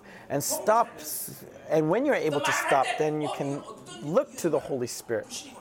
That when you speak something, that this speaking is out of unbelief, and then so you're able to stop, and when you're able to stop, you're able to repent. 죄를 어떤 악이라는 것이 나타난다 할지라도 회개가 가능하고 그것들이 나타날 때 어떤 힘이 움직인다는 걸 그러니까 보세요. 그렇지 않으면 매일 그런 사람. If that's not the case, then you're always going to blame someone. You're always going to blame something. I don't have money. I don't have this. Oh, it's because of that person. It's because of that. It's always going to be about your circumstances. Following your circumstances, falling into suffering because of your circumstances, then you'll never be able to repent.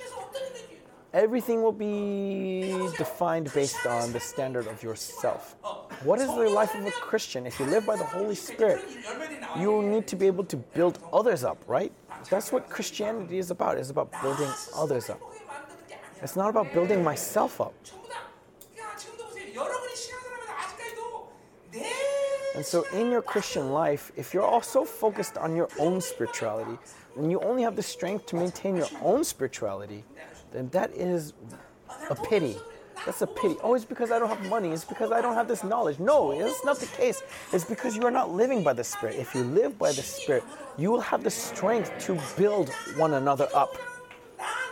In your prayer, always praying for myself, for my family, for my own things, for my own children, then that is a pity. Your prayer should be going all over the world, right?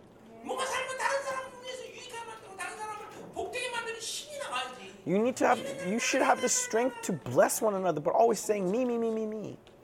That means you are not living by the Spirit. We need to repent deeply of this.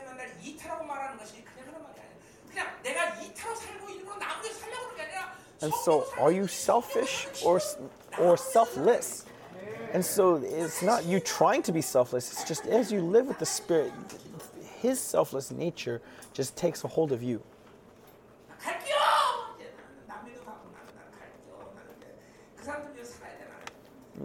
That's why I'm going out into the world, going into South America, going to all these places, is because selflessness, right? Selflessness. Building others up. So immorality, impurity, sensuality, idolatry. And so the flow of immorality, it's all about greed, right? And so what happens is that you start to deify yourself. That leads to idolatry. And so because they deify themselves, what happens is that they become self-centered and so selfish instead of selfless.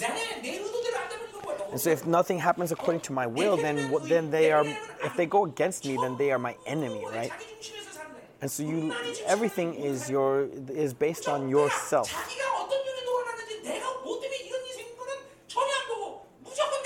And so instead of looking at what spirit is causing this, you think that, they're against me, so they're my enemy. And so what is immorality? Immorality ultimately leads to betrayal. Always leads to betrayal because you're always looking for that. Can you not see that? And so those who are strong with the spirit of immorality, they will lose personnel authority. They have no authority over people. They have no influence over people because they're always being betrayed. And as they're always being betrayed, they have this hurt and they have this suspicion. They have this enmity towards people. What about greed? Greed is a loss of material wealth, material authority, right?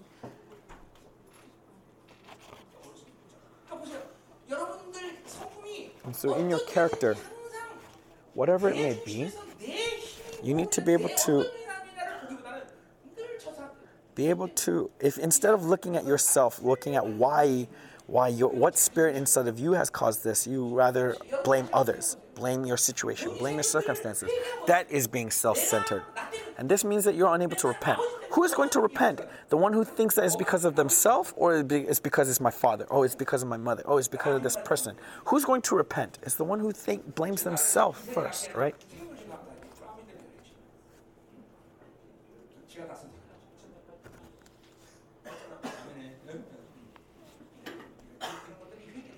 We need to be able to repent of these things. So idolatry, sorcery, enmity. And then what else does it say? because they are so self-centered, they judge everything based on themselves, their self-standard, they receive it, and they join because of this. And so what happens? Strife, right? They divide themselves, as it says in the church in Corinthians, right? There's strife, jealousy, fits of anger, rivalries, dissensions. And so immorality, as I say, it's not love. You're just trying to possess that person.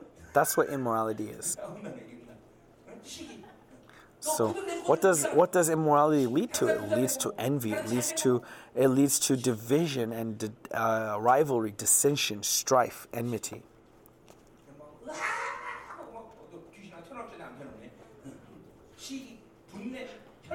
Right? Dissensions, divisions, envy, anger, fits of anger, rivalries, dissension, divisions. Finally, divisions. And so because you are basing everything on yourself, trying to make people your side and trying to build up your kingdom, what happens is you, even when it comes to truth, you only accept what you want to accept. And so remember, Galatians talks about heresies, right? And what is Paul's definition of heresies, right? We think of heresies as like Mormonism, Jehovah's Witnesses. Actually, before God, that's not heresies. That's just a different religion. They're just religions that are based on the Bible, but they are still different religions.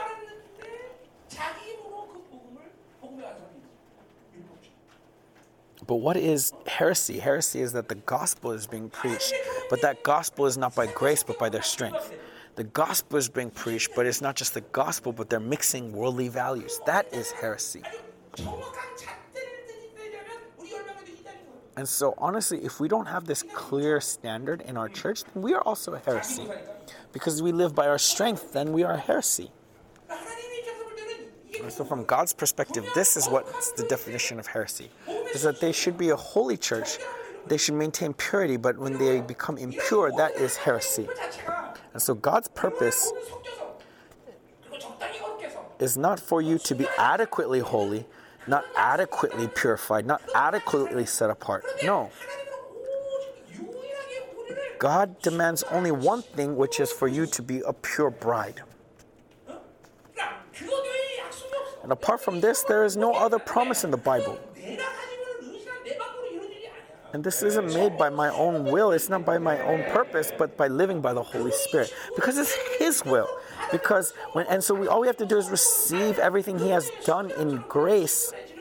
And when we believe in Him and are led by Him, then we are purified in Him. And when we find that we are impure, then all we have to do is repent.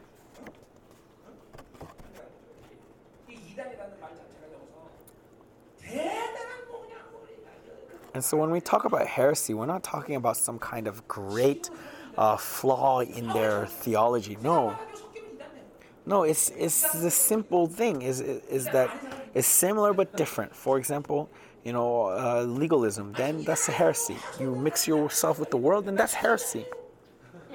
You may say that, am I a heresy? No, I'm not a heresy because I'm not a Jehovah's Witness. I'm not a Mormon. No, that's not what this is talking about.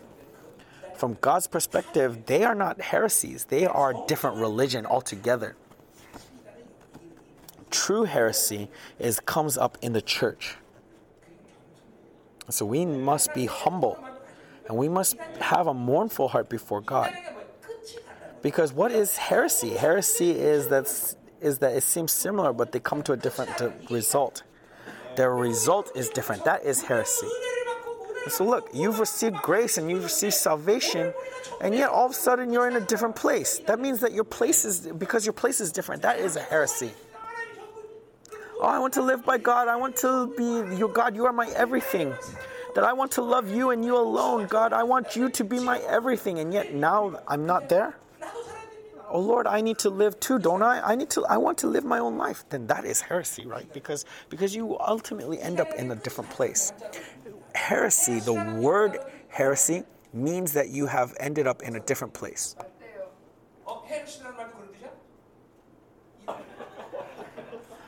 갖고 올게요. 갖고 갈게요. 사표 갖고 갈게요. Verse 21.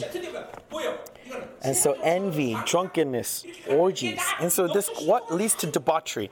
That is the spiritual order of things. It begins with immorality, and that immorality leads to all of these things. As they get lost in worldly, they start to try to comfort themselves. Why? Through debauchery, or how? Through debauchery. And so as I warned you before.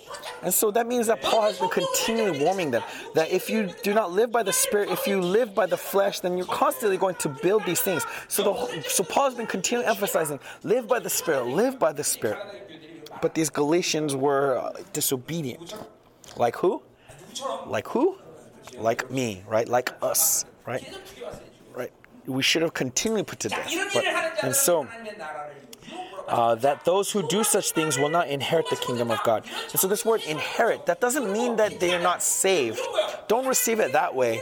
But ultimately, look, that's not even what's important. What's important is that why did God call you? God called you to be a fellow heir, right? To receive this inheritance.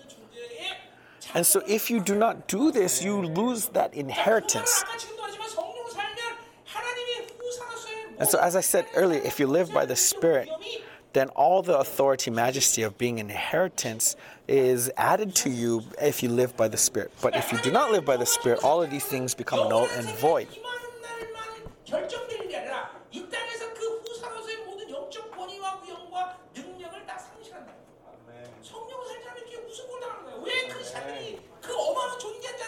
And so you become a laughingstock because you do not live by the Spirit. Because you do not live by the Spirit, you become a laughingstock. That's the terrifying thing. We need to live by the Spirit. Amen. Conversely, if you live by the Spirit, what's going to happen? Then, oh, look at this. Then, but the fruit of the Spirit is, in verse 22. All of this is written in the singular, not in the plural. Earlier, the fruit of the flesh was all written in the plural because this one evil all has relationship with all these other spirits. Immorality with other things, with idolatry to debauchery. All of these things come together. But when you live by the Spirit, you are simple, right? In the flesh, it's complicated. But ultimately, it will be complicated because you are having fellowship with all different kinds of spirits. And so the fruit of the Spirit. And so the answer is to live by the Spirit. That's how simple it is. Live by the Spirit. That's how simple it is.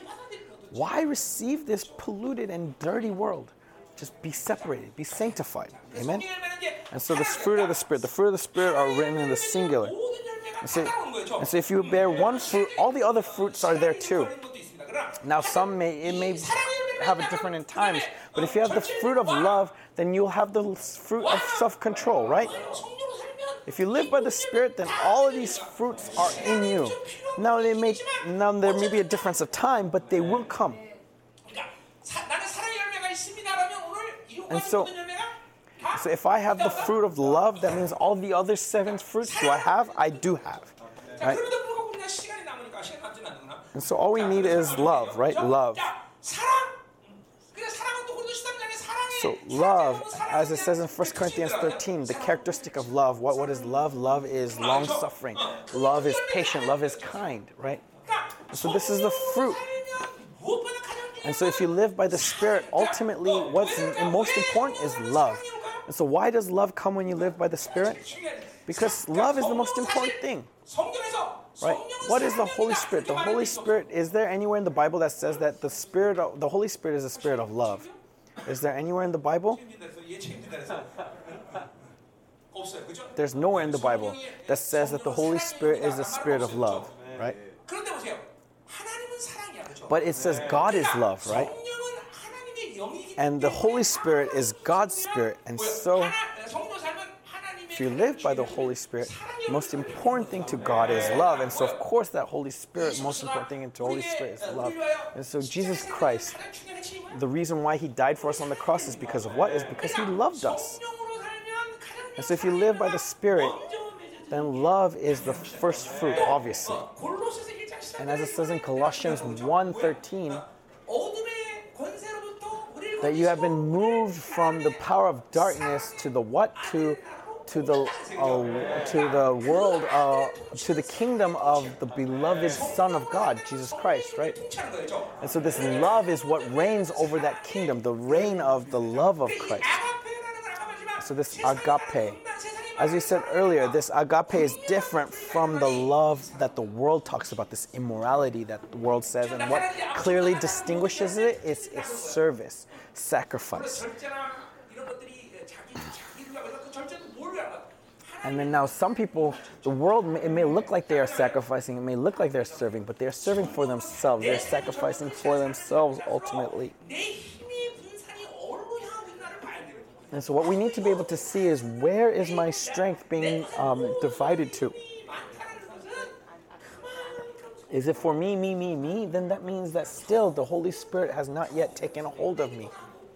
If I'm still just praying for myself, praying for my things, then that's the problem. You may think that, it's because you're a pastor that you're praying for others. No, there are so many pastors that only pray for themselves.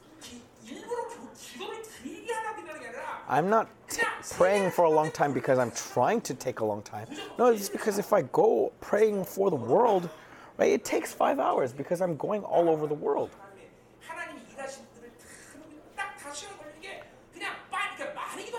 And I'm not even praying a lot.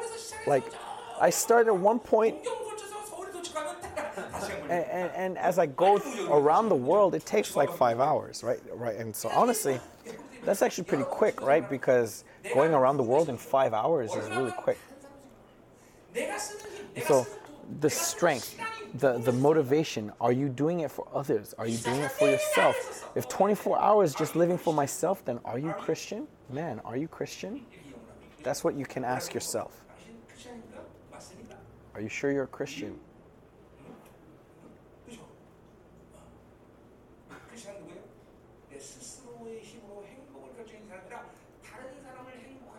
A Christian doesn't determine his happiness for himself, but is made happy through the happiness of others.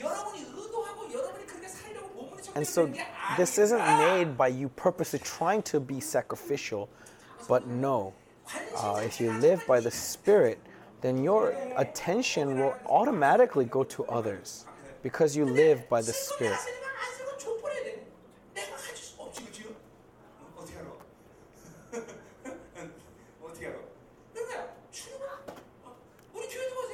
So look at our church.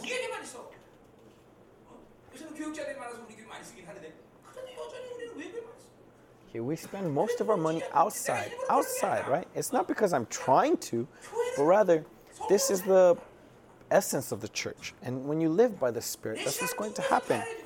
I spend most of my time for where? Not for myself, for others. Almost 24 hours I'm spending for other people, right? Apart from my exercising time, I don't spend a lot of time for myself.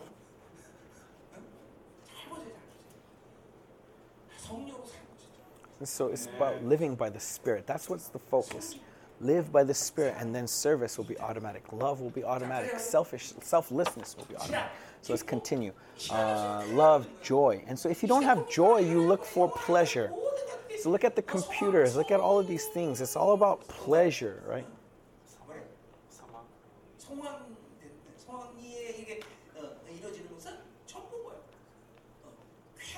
All of these things are looking for pleasure, not joy. Instead of the joy of God. And so many people think this, that because I'm able to be joy because there's joyous things happening around me. No, that's not the joy of God. The joy of God is not dependent on circumstances. If you believe in God and believe in who you are by what God has done for you, then joy will flow forth from your face. And as I say before, that when you describe the kingdom of heaven, ultimately, what's going to be most used to describe the kingdom of heaven is joy. So lack of joy is a big problem. It's clear evidence that you are not living by the Holy Spirit. And so living by the Holy Spirit is filled with joy. But when you don't have that joy, you look for what? You look for pleasure. And so your face should always be bright. that this joy, this smile that you cannot explain should not immorality, but joy. And so this joy, and then what's next is peace. And so shalom. In every relationship, in everything is proper before God. It's not about being friendly. It's not about being intimate, but you have this relationship. Your relationship with God is clear, so you have this confidence. And so if you are right with God, then will you be at strife with your brother? No, you will not. So let's say even if he was being bad towards me, tormenting me, would I hate him? No, I would not, because look, what about God? God is able to forgive his enemies and love his enemies. And so this peace is shalom. Because victory is already determined, I am not shaken towards the world. Because I live with the victory that God has given me, I do not receive the standards of the world. That's what shalom, this peace is all about. And then what else? Patience. So this patience is endurance, right? And so when it comes to endurance, it's endurance in faith. If you have faith, you have endurance. That no matter what circumstances, no matter what suffering comes, you're not shaken. You endure. And so this is patience, right? Patience, the ability to endure and wait for God, to be able to stand firm. So those who are wishy-washy is because they're not living by the Spirit, because they are not living by the Spirit, their faith is weak. So patience, again, in Hebrews, it's about long suffering, right? Endurance.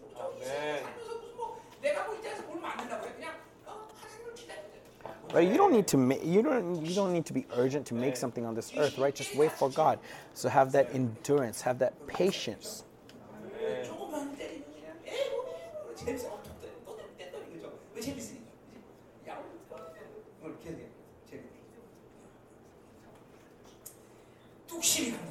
Patience, endurance, amen? Kindness. And what is kindness? This is mercy to others. And it's the heart and the ability to do good to others, to be a blessing to others. And so this is, again, selflessness. Your heart is always towards others.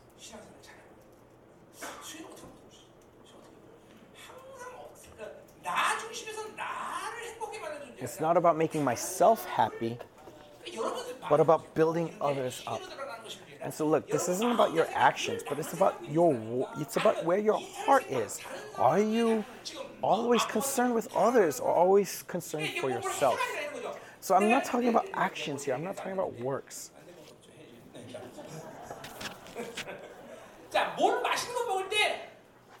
For example, let's say I ate something good. It's so good, and I eat it all by myself.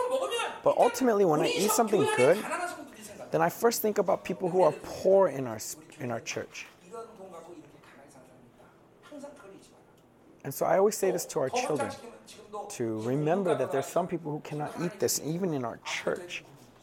And then expanding that, I think about all the people who are starving in Africa, in Asia, right? And then also, like, what about in Ukraine, this warfare that's going, right? Of course, this warfare is allowed by God, and yet still it breaks God's heart because look, Ukraine is suffering, right? And their people are suffering. And so I'm talking about where your heart is. Is your heart self-centered or selfless?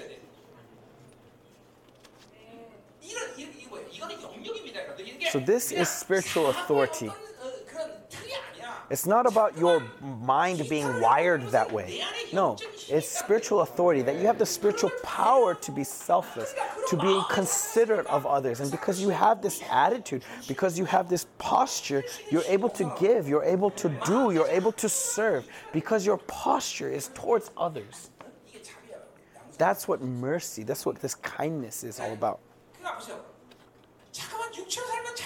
So if you live by the flesh, what you need to understand is you're always being self-centered, living for yourself, living for your own things, constantly looking out for yourself.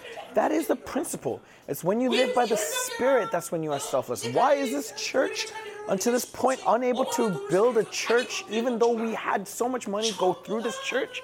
It's because all of this money has been used to others, to Zoe ministry and to missions all around the world. It's not because I purposely tried to do this. No, but as I lived by the Holy Spirit, my hands just automatically went this way. Instead of looking out for my own, first looking out for what God wanted.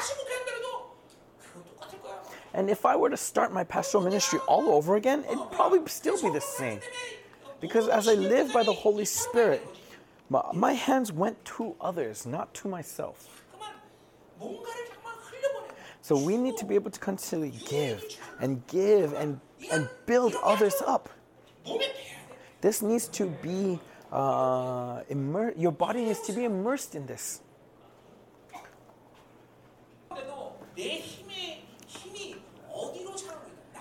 And so what this means is I'm not talking about actions. That's what you need to be clear of. I'm not talking about actions. I'm talking about where is your heart? Where is your heart? But don't think like this, like, oh, I don't have money, I don't have ability, and so it's obvious that I can't help others. No, that's a lie. It's because you are not living by the Holy Spirit. It's not because you lack. Even if you are a beggar, as a beggar, you can still build people up as a Christian. There's so many things you can do.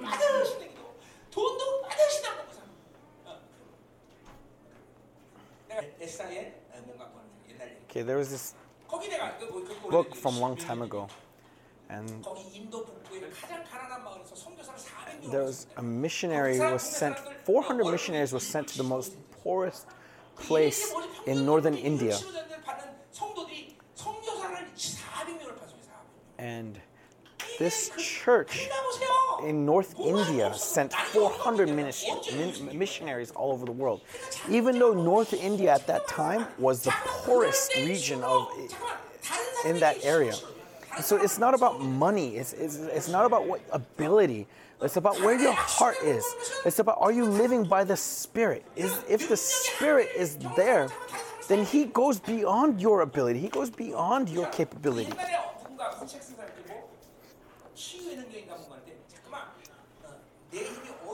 And so where is your strength pointed at? It's because I don't have ability? No, don't lie. It's because you're not living by the Holy Spirit.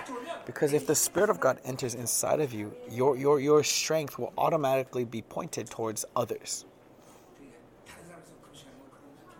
And so that's why it's really important to fast for others.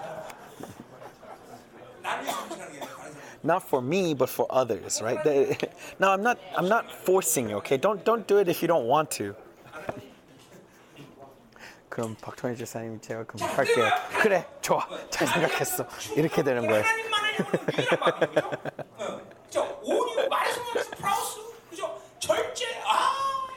And then goodness. Faithfulness, gentleness, praus, right? Meekness, and then self-control. What is self-control? Self-control isn't just being about control of yourself, but rather being able to discern the time and the place, right? And what is self-control? Self-control is excellent captain being able to steer the ship into harbor no matter the circumstances, right? That is self-control. Because your strength is not wasted in other places, you are able to do this. And so this is really important in our church, right? If you are a leader, you really need to have this fruit of self-control. Without this fruit of self-control, you cannot be a leader. A leader is not someone who spends their time for themselves, but rather a leader needs to spend most of their time for others. And so without self-control, they cannot live as a leader. That's very difficult. And so it's the Holy Spirit will teach you where to spend your energy. The Holy Spirit will teach you where to use your energy and where to save your energy. And so that's why it's so important as a leader to live by the Spirit, because this living by the Spirit gives you the ability to have self-control. And I think this is one of the most important requirements for for a leader. And so when it says self-control last, it's not because this is the least, but rather because it is perfection, completion of the fruit. And so I bless you, brothers and sisters, that all 7 fruits will be loosened upon you by the blood of Jesus Christ, that it will fill you up and strengthen you. Amen? Let us continue. We're almost finished. And those who belong to Christ, or against such things there is no law. There is no authority to stand against you. This is the authority that we need to have. Amen? And then so, if you look at this relationship between gift and fruit, gift, there's no reason to live by the Spirit because they just manifest according to the will of the Spirit. But fruit is based on your living with the Spirit. And so fruit is a little bit more important than gift from this perspective. So for example, with the high priest, what does the high priest wear? The high priest first puts on underwear, right? Underwear. Puts on the underwear, right? The trouser. And then puts on a garment of new cloth, which represents holiness. And then a robe of blue, right? And then this robe of blue represents what? Represents heaven. And then on top of that is the ephod. And then on top of the ephod is the breastplate and the belt, right? And then there's, of course, there's the turban and everything else, right? And there's all these other things, right? But what is attached to that blue robe? There are these tassels, right? These tassels. And these tassels represent these tassels of pomegranate and apples, right? And so as he walks, they rattle and they make noise, right? So what do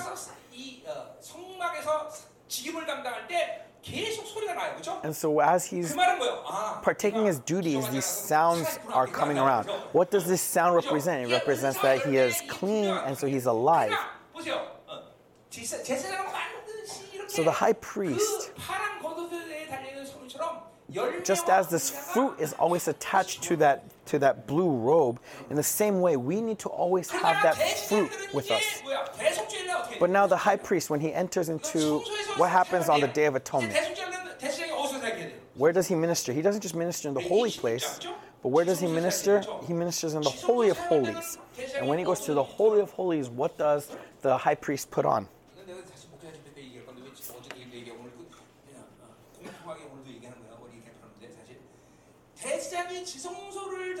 When the high priest enters into the Holy of Holies, he goes in 4 times. But what he puts on is he takes off the ephod and the breastplate and the turban, and all he puts on is the new cloth, the clothing of new cloth. And that's why it says in Revelations that we need to continually wash our cloth, right? So what does this represent?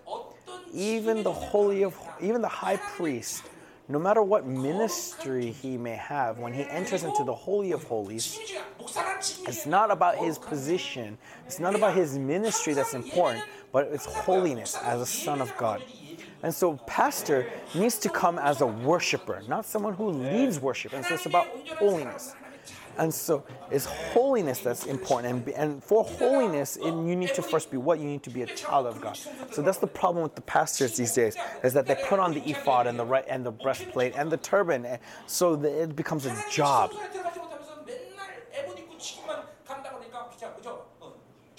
Because they keep going into the Holy of Holies with this ephod and breastplate, that's why it becomes religion, because it becomes a job to them, it becomes a career. But what about you? Who are you? You are priestly kings. So do you enter into the Holy of Holies or not? You do, right? And so when you go into the Holy of Holies, what should you put on? You should put on that cloth. That new cloth. But many of you put on your ministry, right? Your deaconship, your eldership, all of these things, and you enter. No, you got to lay those things down and go with your new cloth. What is that new cloth? It represents holiness. Holiness. So moving on, verse 24. And those who belong to Christ Jesus have crucified the flesh with its passions and desires. And so, 이건 완료형이야. this is written in the perfect tense. 육체와 이 탐욕이 벌써 십자가에서 끝났다. And so the desires and passions have already ended, right? Because that has ended on the cross. They have been crucified, and it's because they have been crucified, that's why you live with Christ. It's crucified, it's finished. And so look at today's text. 육체와 함께 그 쉰이에요, 쉰. 전치사. That the flesh with its passions and desires. 정욕은 사실 뭐야 한국말로 부정인데 이거는 애착. Okay, passions, 집착. right? Passions or obsession. 육신이 갖고 있는 집착. The obsessions of your flesh. And so it's like, it's this desire for things, immorality, 그 탐욕 right? 앞에 말은 뭐야? 육체 정욕이라는 거랑 똑같은 거야. And so passions and desires. 한국말로는 지금 육체 따로, 애착 따로, 정욕 따로, 정욕 따로 이렇게 나와있지만 헬라어는 뭐냐면 So in the Greek, it says that the flesh is with, right? With is the word shin, 애착과 정욕에 걸리는 which means that it's not just, they're not separate, but the flesh and the passion and the desires all are crucified together. 그렇죠? 이거 지금 한국말로 보면 육체 따로, 정욕 따로 이게 다 따로 보이잖아요, 그렇죠? 뭐와 함께 이게 되는 거야. 아니야. 그냥 육체가 죽으면 육체 안에 뭐가 있는 거야? And so when the flesh dies, what's in that flesh is the passions and the desires of that flesh. So they die together. 그러니까 완료형이야. 끝났다는 거야. It's written in the perfect tense, meaning that it's already completed, it's already finished. And so receive that in faith that the cross is finished. But in reality, you see that you choose that flesh again. Why? Because as it says in Romans 8:13, that if you live by the flesh or by the desires of the flesh, you will die. And so by faith, put to death the desires of the flesh. So the problem is that if you live by the flesh, that flesh will come back to life, even though it was already crucified. Why is this principle there? It's so that instead of just being nominally righteous, so that you can be practically righteous, in order for you to grow into that true righteousness. And so let's say that it comes back to life, then just put it back to death. That's the order of things. Just put it back to death. And then let's say that flesh comes back alive, then put it to death again. Amen. Amen. Let's say you sin again, then what do you have to do? Again, put it to death. Put it to death. Until when? Until his kingdom comes. Where else? If you die, then there's no need for it to be put to death because you're already dead, right? So put it until death, always, constantly. Always putting it to death, putting it back to death. How excited are we? So Jesus, by dying on the cross, when he died when the flesh died, then the promise is that we can always put it to death. Then there's no problem. Just put it to death. Put it to death. Until when? Until his kingdom comes. This is actually what devil is most afraid of. Why? Because usually they think that, hey, if you come back alive, that they would get excited, right? No, they can't get excited because you can just put it to death again. You have that authority. And whenever you put it to death, the strength of the sarks gets sapped. And so in faith, when you receive that it is already won, that the victory is already given to you, then you have the strength to continue to put to death the sarks. It doesn't matter if it comes back to life. You can just keep putting it to death. So this is the strength that needs to be strengthened, to put it to death, to put it to death. And as you put it to death, the old self shrinks and shrinks and shrinks. So keep putting it to death. So finished, verse 25. If we live by the Spirit, let us also keep in step with the Spirit. So continually walking with God. Right? Keeping in step with the Holy Spirit, as if you are running a three-legged race with the Holy Spirit, counting 1, 2, 1, 2, being in step with the Holy Spirit, being united in will and in purpose with the Spirit, being sensitive to the Spirit, always being able to walk with the Holy Spirit. Amen? So welcome this good Holy Spirit. Welcome. How great is He, right? So do not look down upon Him. Do not ignore Him. And so we live by the Spirit. And if not, then what happens? then we provoke one another, envying one another. We become conceited, right? We become conceited if we don't live by the Spirit. And so money is conceit, is vanity. Honor is vanity. Reputation is vanity. Everything apart from the Holy Spirit is vanity. The money that comes apart from the Holy Spirit, the people that comes apart from the Holy Spirit, the wisdom that comes apart from the Holy Spirit, all of this is vanity. It's all vanity. Wow, he's a good-looking guy. I got to get married to him. That's immorality. Oh, she's beautiful. That's all vanity. It's all vain. It's all must be accounted through the Holy Spirit. And so, young adults, listen carefully. Don't look at looks. Don't look at looks. Really, be led by the Holy Spirit. Let the Holy Spirit lead you. Let the God lead you. Honestly, I always say this, that when I got married, honestly, I never thought I would get married to Cho Hyung-kyung. I didn't even care about her. I didn't consider her. And to the point, I even said to the church, I'm not getting married. But then all of a sudden, I saw her knees and I was like, oh my God, well, look at this beautiful woman. And it was the Holy Spirit who led me there. Really. So even your marriage needs to be by the Holy Spirit. Then it will not be in vain.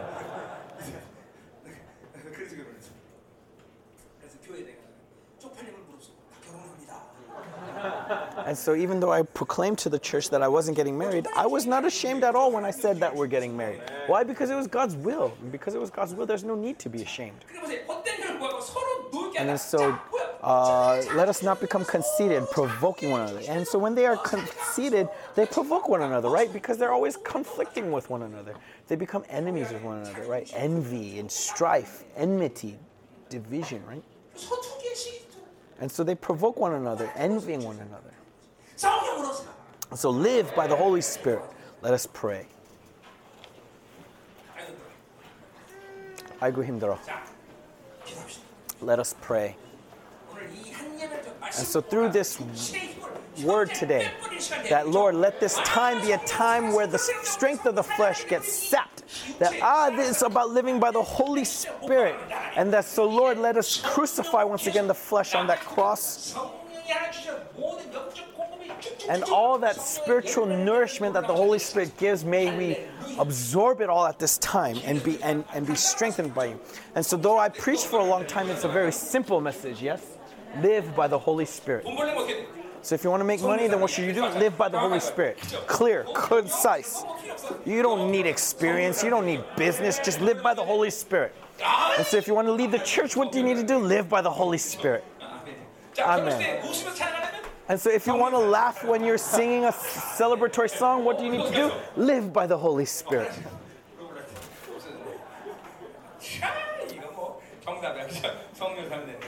야, 우리 창기 집사 이제 계속 보면 얼굴이 허해서 갑자기 야.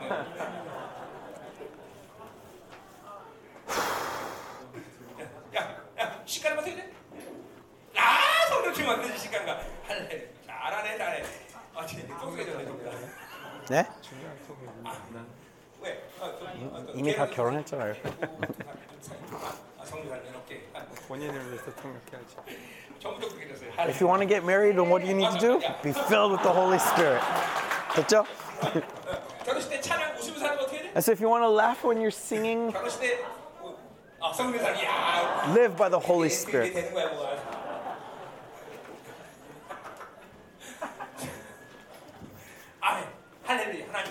So Lord, Holy Spirit, we welcome you. Oh, I didn't say this. And so look,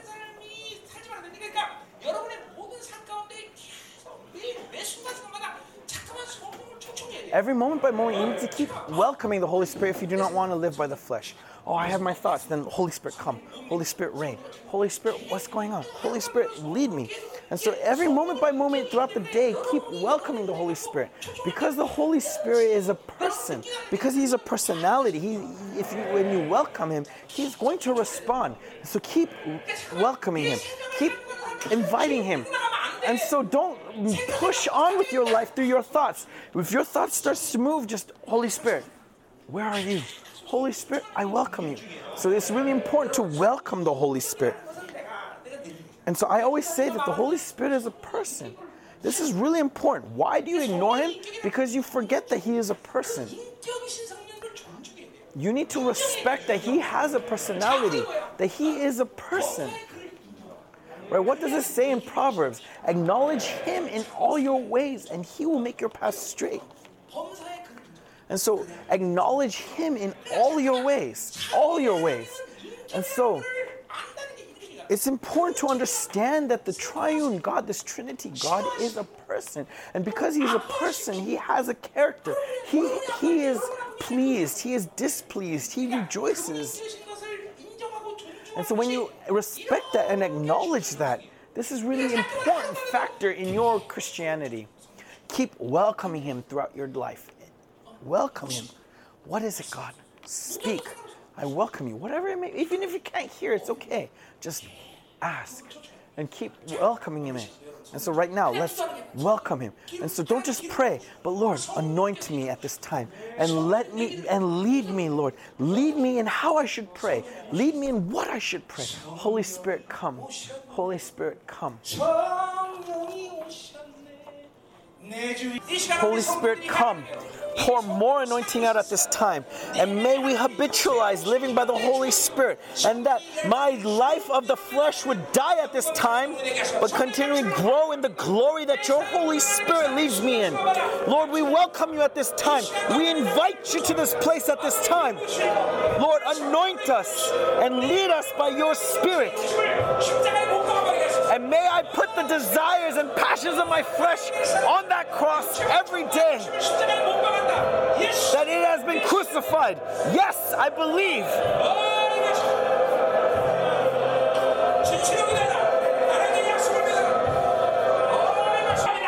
Lord, at this time, your servant wants to lay his hands upon your people. As he lays his hands upon your people, may you pour out your anointing, your love, and your Holy Spirit like a waterfall, according to your promise, that we would be able to live by the Holy Spirit, being inspired and knowing the joy of what it means to live by the Holy Spirit. Let us all pray together in spirit.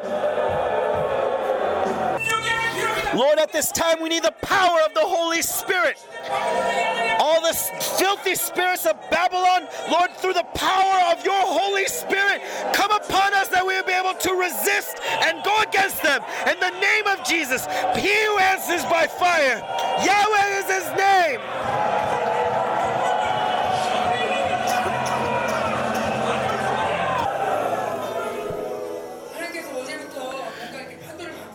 God has been changing the flow from yesterday.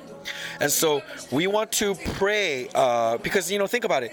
Elder Cho was about to go into a regular hospital room, but then all of a sudden changed. And then Heji also, she kind of changed randomly. So right now God's will for us is that the church needs to be revived. The enemy is constantly keeping us from being revived. And honestly, these issues can be easily solved, but it's not about solution of their individual problems. But right now, God is is surfacing every single one of us. And so, Ensip, listen carefully. Listen carefully. You need to be vigilant. You need to be vigilant. You need to come alive. Are you going to leave Heji alone? You need to come alive. You need to pray with loud voices. That might be you. And listen carefully.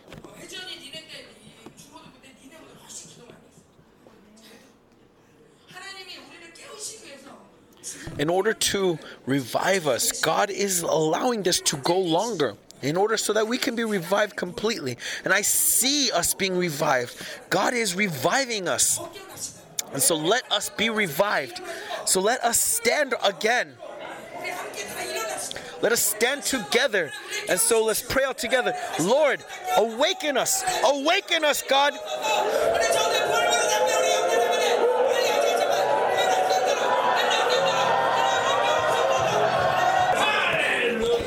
Hallelujah. As I said today's message, the problem isn't are you going to live by the flesh or not. No, the problem is are you going to live by the Spirit or not. Though it may seem like the enemy is surrounding us, that doesn't matter.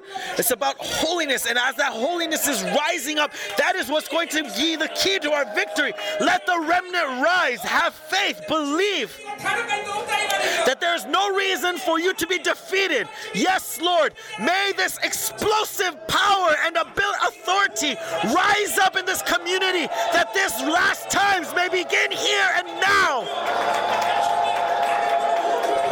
May the gates of heaven open up to us. May the ability and authority to open those gates be given to us. Hallelujah, hallelujah. Victory. Let's give a shout of victory.